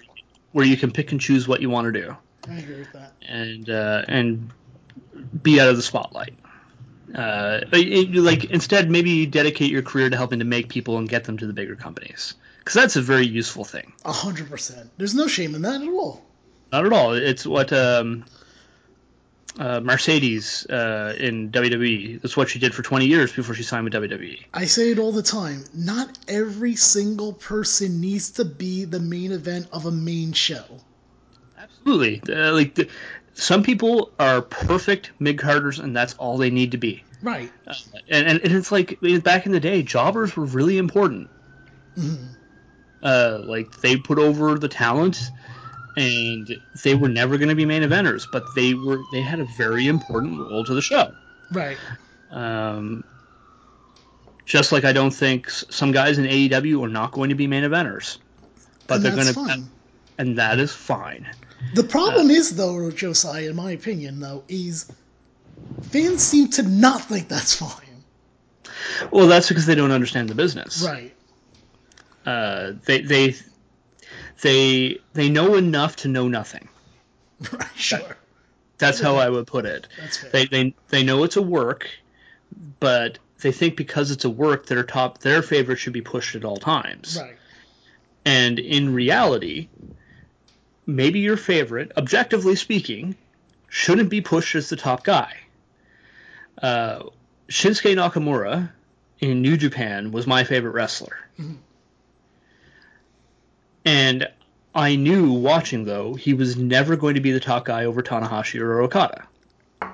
He was always the number two. Could he be that top guy? Probably. But as time has shown, Gedo made the right choice in having Okada and Tanahashi as the top two guys.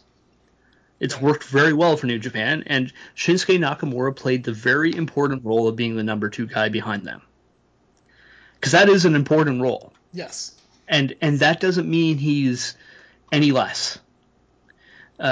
He was still a main event star. He was still heavily pushed. He had big feuds. He was the co-main event at Wrestle Kingdom, which is a very important role. Absolutely. And even if he was the opening guy, that's an important role too.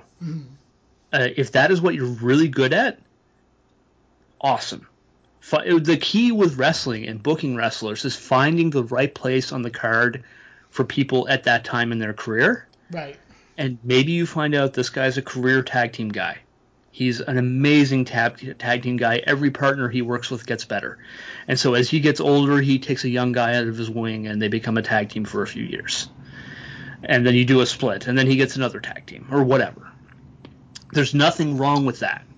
That's what wrestling needs to keep advancing. Everyone needs to have a position on the card. Right. And the key is finding those people in their positions, putting them in the right position for now, and start saying, well, is this one we should move up? and that depends on how they get over. So like Jungle Boy and MJF are clearly going to be main eventers, Right. In AEW, and they should be. Darby Allin is clearly going to be a main eventer going forward. I think they could also build up Sammy. Oh yeah, Sammy's in a good position. Sammy Guevara is going to be a main eventer. I'm quite sure. He's got something special, Sammy Guevara. I don't know if he'll be a top heel or top babyface, but he could probably do both. And honestly, I wouldn't be surprised. The push starts with this whole MJF is now joining the Inner Circle because they've been making it clear that he is 100% against MJF being in the Inner Circle. Yes, and that is good booking because it's building little cracks. For a year, Chris Jericho has been telling us we never fight in the Inner Circle. We always get along. Right. And then you introduce MJF and Wardlow to the mix and the cracks start to show. That's compelling television. When is the break going to happen? And is it going to be MJF overthrowing and kicking out Chris Jericho? Probably something like that. Right. And there's going to be the stable is going to split into two. I think Jericho and Sammy are going to go off on their own. You think they'll be a tag team in the tag division? A tag team for a little bit, and then Sammy will go off on his own as a single star after that. That's my prediction. Okay, we'll see where that goes. So overall, what did you think of Survivor Series 1995? Great show. It was good. I enjoyed it. It's weird seeing the wild card match. I think that definitely Bret Hart versus Diesel was probably if I watch every pay-per-view within the last calendar year of this event of 94 to 95, probably Diesel's best match. Oh yeah, by far. Which, as like I said, that's not really uncommon for Bret to get the best match out of someone. What I liked about that match is every little thing Bret did had meaning. Right. Like there was no wasted movement in that match. And this is one of the things that Bret Hart was so good at. He was so good at all the little things that add up to a big thing at the end of the match. Like, it wasn't he used the chair, but it was Kevin Nash that introduced it, or Diesel that introduced it, because they were hinting at the Diesel heel turn, which I can guarantee you Bret came up with that spot. Diesel's going to introduce the chair, and even at the start, with both of them removing a turnbuckle pad because it was no holds barred, it was showing, we're both going to do what it takes to win. But Diesel went too far. Right. Bret, however, was working within the rules in the match. Diesel attacked him after the match. Just little subtle storytelling stuff there. Like, Bret would never attack him after the match. It wasn't personal for Bret. Right. Whereas Diesel was adding an edge to his work throughout the whole match. He was getting angrier and angrier as Bret was out wrestling him. And, he put Bret through the table. He was escalating the violence. And Bret wins it with a wrestling hold. Right. And then Diesel turns because he lost. It was a really brilliant piece of storytelling from both guys. And this is probably the most praise you'll ever hear from me for Kevin Nash in the ring. But he sold like crazy for Bret in this match. He worked very hard, and the little subtle things he did, the little heel stuff he did throughout the match, was great. He was the guy who went for the turnbuckle pad first. Right. It wasn't Bret. Bret was just evening the odds. So, thought it was a good show. Now, here's the real question, though. Do you think Shawn Michaels was mad that Bret Hart got a better match out of Diesel than he probably did? I don't know. I think he's probably mad. He probably was at that time. I don't think he would have been mad in post 2002, but I think he still would have been mad. Maybe a little bit. Because that's true. Shawn still has that pride, where just read his nonsense book. He wants to be the best guy on the card. Was it Of Heartbreak and Triumph? Yes. Yeah. Although it's funny, his stance on Bret Hart and things like that changed after that book was released. because him and Brett reconciled after that. Yeah, but you notice that when that book was probably released in what year? Oh, Roundabout. 2004, 2005? So it's been 15 years and he hasn't written another book. Very suspicious. Yeah, I suppose so. But I think I didn't Bret recently. Why do I think I read something recently that Bret Hart said like Shawn Michaels never like apologized to me, which is 100% true. yeah, I don't think Shawn ever fully apologized. No, of course he didn't, because he's Shawn Michaels, and I don't know But why people think he's not horrible. I do. There, with the reconciliation, it was a burial of the hatchet. Was it, or was it just on Bret's side? No, I think it was both. I don't think it was on Shawn's. After his retirement match, Shawn's retirement match, the first guy to greet him was Bret Hart backstage. Again, that's a Bret Hart thing. Yeah, I guess it was Bret taking the initiative. Right. But Bret hugged him and they laughed and they talked like old friends, which is astonishing to me. I mean, just the fact Given that the level of hatred they had. I mean, Shawn Michaels has been able to fool people before. That's I'm true. sorry, you're not going to convince. It's you got to make a real hard argument here, and so far I haven't heard it yet. Hey, I can't speak for the guy's personal motivations, but I'm just saying anything that you are seeing as reconciliation is not reconciliation on Shawn's part. maybe not, But he talks very highly of Bret now. Does he? Where? Oh yeah, I've seen him on documentaries and stuff talk well about Bret. Is it the same documentary where he doesn't remember half the shit that he did because it's conveniently forgotten? That's probably true too. But yeah, like there's no doubt that Shawn was an absolutely horrific person, especially in the 90s, which he himself admits. Sure. He just doesn't apologize for any of it. He has for some of it. Has he? Oh yeah. Can you give me an example? I've seen interviews with him on where he's given his testimony and stuff like that about his faith. I have not. I mean, that's about his faith. That's not apologizing to a specific person. Well, no, but he would talk about his past and how he had to apologize to his wife.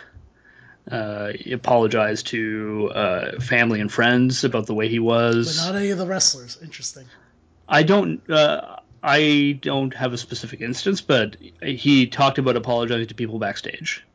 All I can do is take him for his word.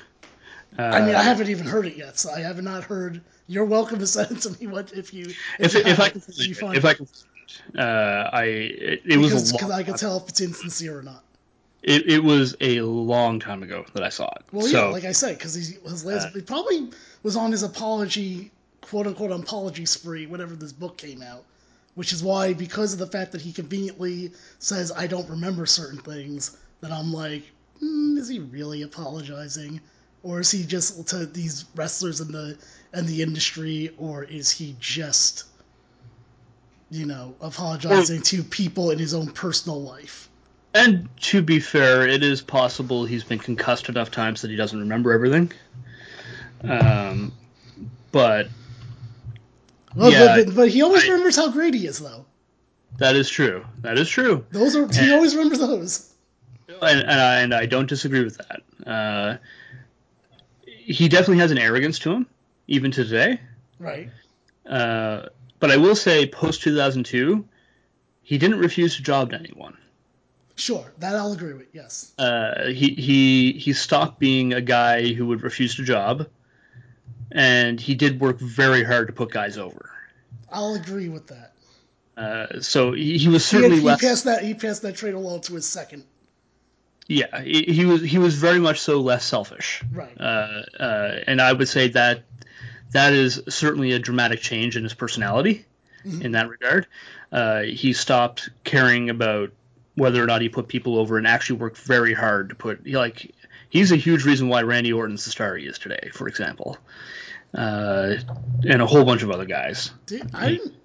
I'm sure they work together, but I would credit Mick Foley more than I would Shawn Michaels. Oh, Mick was a huge part of it. Yeah, Mick Foley was absolutely the catalyst. I don't even remember a Randy Orton Shawn Michaels match, to be honest with you. They've had a few good feuds over the years. Okay. and a few good matches. But Mick Foley made Randy Orton for sure. But I would say Shawn was part of how he became such a good worker. Mainly because, if you work with Shawn long enough, you're going to learn things about how to work a match. Like I said, I'll never take away anything from his in-ring stuff. That's, he's incredible in the ring. He's just a garbage person. I would certainly say that as far as it goes, he's not as selfish as he used to be. And I was that's a positive trait. Sure. In the ring, anyways, because he's like you look at his career post 2002, and you see all the guys he did the job to. Sure, like I said, I agree with that. He's lost to so many guys, and he always, except for the match with Hogan. But I was just gonna say, except for Hogan. But he did job to Hogan. He did job in his own way, correct. But to be fair, it was Hogan refusing to job to him that led to Shawn doing that. Well, that was always going to be big. I remember when I saw it, I was like, oh god, both of these guys are going to fucking refuse to lose to each other. The funny thing is about it, that match was still good even with Shawn's overselling. Shawn somehow dragged a good match out of Hulk Hogan. By the way, note to so like I always said back in the 90s, they would say like, oh, what if this person went to WCW? And one that would always come up eventually is Shawn Michaels going to WCW, and I'm like, he would have never gone. And we said, why? I'm like, because he wouldn't have the power that he has now. Because he would be confronted with Hogan, and what you see that happened in 2006 just proves it. Yeah, he wouldn't have been able to compete with Hogan, the politician, and the tantrums he would have thrown. Yeah. And especially in the 90s.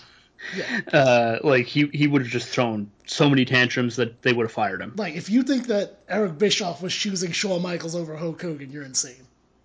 No, he would never have chosen Shawn Michaels over Hogan, even though he probably should have chosen Shawn over Hogan. I don't know about that. I mean, Hogan did revolutionize things again, as much as he's kind of looked down upon now. And it was just how it ended that it didn't end well. Right. He should have job cleaned to Sting in Starrcade '97. Correct. But in reality, he did. He was the reason why WCW exploded. Him and Sting. Right. And him being the third man specifically. Because if it was someone else, it might not have gone as well. No, I don't think it could have gone as well. There were a few other people in the mix if Hogan said no. And Sting was one of them. Can you imagine? That would have been horrible with Sting. Yeah, people would have been very upset by that. And then eventually, if Hogan never did it, think about it. Then Hogan would be like, all right, cool, in like 2 pay-per-views, me versus Sting, we'll build it up, I get the win, and it's over then. And the NWO would be dead. Yeah. Yep. Kind of like how it was in WWE when Hogan lost right away. Yes, because WWE can't book a stable for their life. They can't book an invasion angle. Every invasion angle they've ever had, they cannot do.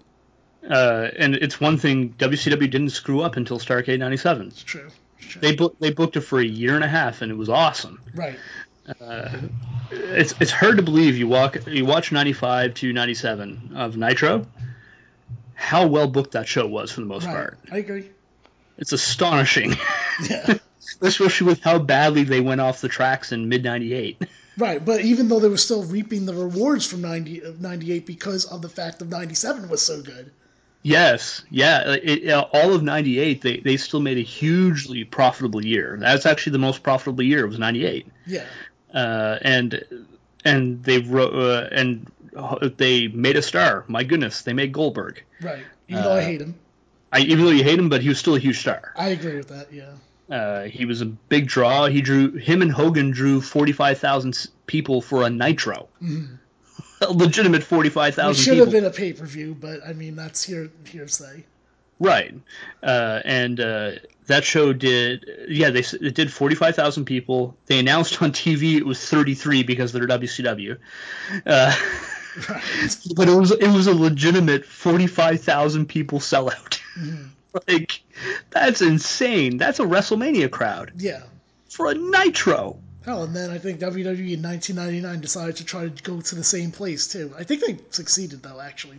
Like I think they still sold. They didn't do 45,000. They didn't do 45,000. Okay, No. from, They ran Raw in the Sky Dome once, and they drew like 20,000, yeah, I 25,000, think that and was the one with the Austin Gauntlet corporate gauntlet thing. might have been, yeah. But it's funny that no matter at their peak, the WWF could not draw those kind of numbers for their TV, which is very strange, even when they were winning in the ratings. Yeah. It just goes But to show you there was a separate WCW audience than there was a WWE audience. very similar to AEW these days. Right, Yeah. yeah.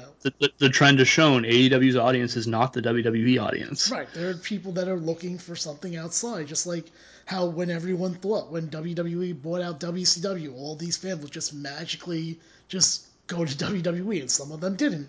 And really, for many of those people on that day, wrestling died. They never came Sure, back. absolutely. Some have come back for AEW. Because it's wrestling on TNT. Exactly, and some did migrate to WWE or TNA or New Japan. Like some of them did do that, but the majority just stopped watching. Yeah.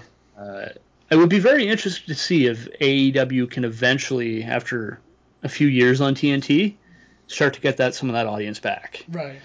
Um, I but think some of the things that they're doing will help. I mean, I know that this is going to sound silly, but I think a game is a big deal for them to help with that. absolutely, Because a regular person that might not watch a program might hear about a good game and play a game. and play it, right? Yeah, yeah. Well, that was a part of the WCW NWO Revenge. That is the top-selling Nintendo 64 wrestling game of all time. Except for, I think, WWF Attitude actually outsold it, but its reviews were so bad that the sequel, or it was Warzone. Yeah, it was Warzone outsold it, but the reviews were so horrible that Attitude sold nothing. The sequel, but WCW NWO Revenge was nearly 2 million units sold. I remember that. And it was non-wrestling fans purchasing it, playing the game, thinking it was cool, and watching WCW because of the game. Right, because it's a good game. That's the whole thing. Like that's it was a really great. It's a very rare thing. It's a rare situation where you can do something and someone will be like, "Oh, I'm not a fan of this, but now I am. So let me check out something else that they're doing." Exactly. Being a video game. If they put a crazy match in the game mode, they put the Stadium Stampede in there. Right. Oh my God. Oh, don't even start if that's in there. Well, it may not be, but let's just say they do now something. I'm thinking that maybe it might be. And the game mode is so fun that they say, "Well, I want to see this in real life." Right. And they go watch the match, and they have fun watching the match, and suddenly they're fans. Exactly. The video games are a very great way to expand your audience, and non-wrestling fans will play wrestling games. I have played wrestling video games with non-wrestling fans, and they have fun playing them. So I hope the game does really well, and they need to put a lot of pokers in the fire, so to speak, irons in the fire, to start to get more of that mainstream acceptance. But their overall numbers are not probably as high as I would like, but their rating itself, the rating is very high for them. They're usually number 2 or 3 on the night, except for non-news programming. Right. And they are getting 1.7 viewers per home, which is Attitude Era numbers. So it means families are watching the show. Right. Which is what happened in the Attitude Era. So the people who watch AEW tend to watch it with their families, whereas the people who watch WWE tend to be 50 plus and watching it on their own, apart from their family. So I think that's an interesting trend in the statistics on the ratings. So it just means AEW has a younger audience and will likely make more younger fans. Right, I agree. And so we may see a payoff to that in a few years down the road when AEW is suddenly over 1 million viewers every week, and there might be beating Raw and SmackDown in the 18 to 49 demo. They've already beaten Raw a few times in the 18-34 demo. Right. Uh, it's just interesting to track. I don't think they're going to outgrow WWE or anything like that, Right. but I do think they're going to carve a very nice market for themselves. Sure, I agree with that, certainly. All right, Josiah, let's get your final plugs here and let's head out of here. All right, so you can follow me on Twitter at WR_Central. And that's really all about it right now. I'll post my articles there that I do for Daily DTT or the Wrestling Observer. You can follow me on Twitch as WR_Central as well. I haven't been doing a lot of streaming, but I will be getting back to that hopefully soon. What are you playing on there? Right now, I am playing Trials of Cold Steel, which is a JRPG. I've heard of But it. I'm not playing it on Twitch right now, but I am playing that right now. Are you playing on Twitch, though? I'm probably going to play Assassin's Creed on Twitch at some point. Okay. The new Assassin's Creed. Gonna hide in some haystacks? Pretty much, yeah. And That's all I know about that game. this one's takes place in the Viking world, so it's Oh, weird. Okay. it's a little. It's got a lot of new features that are.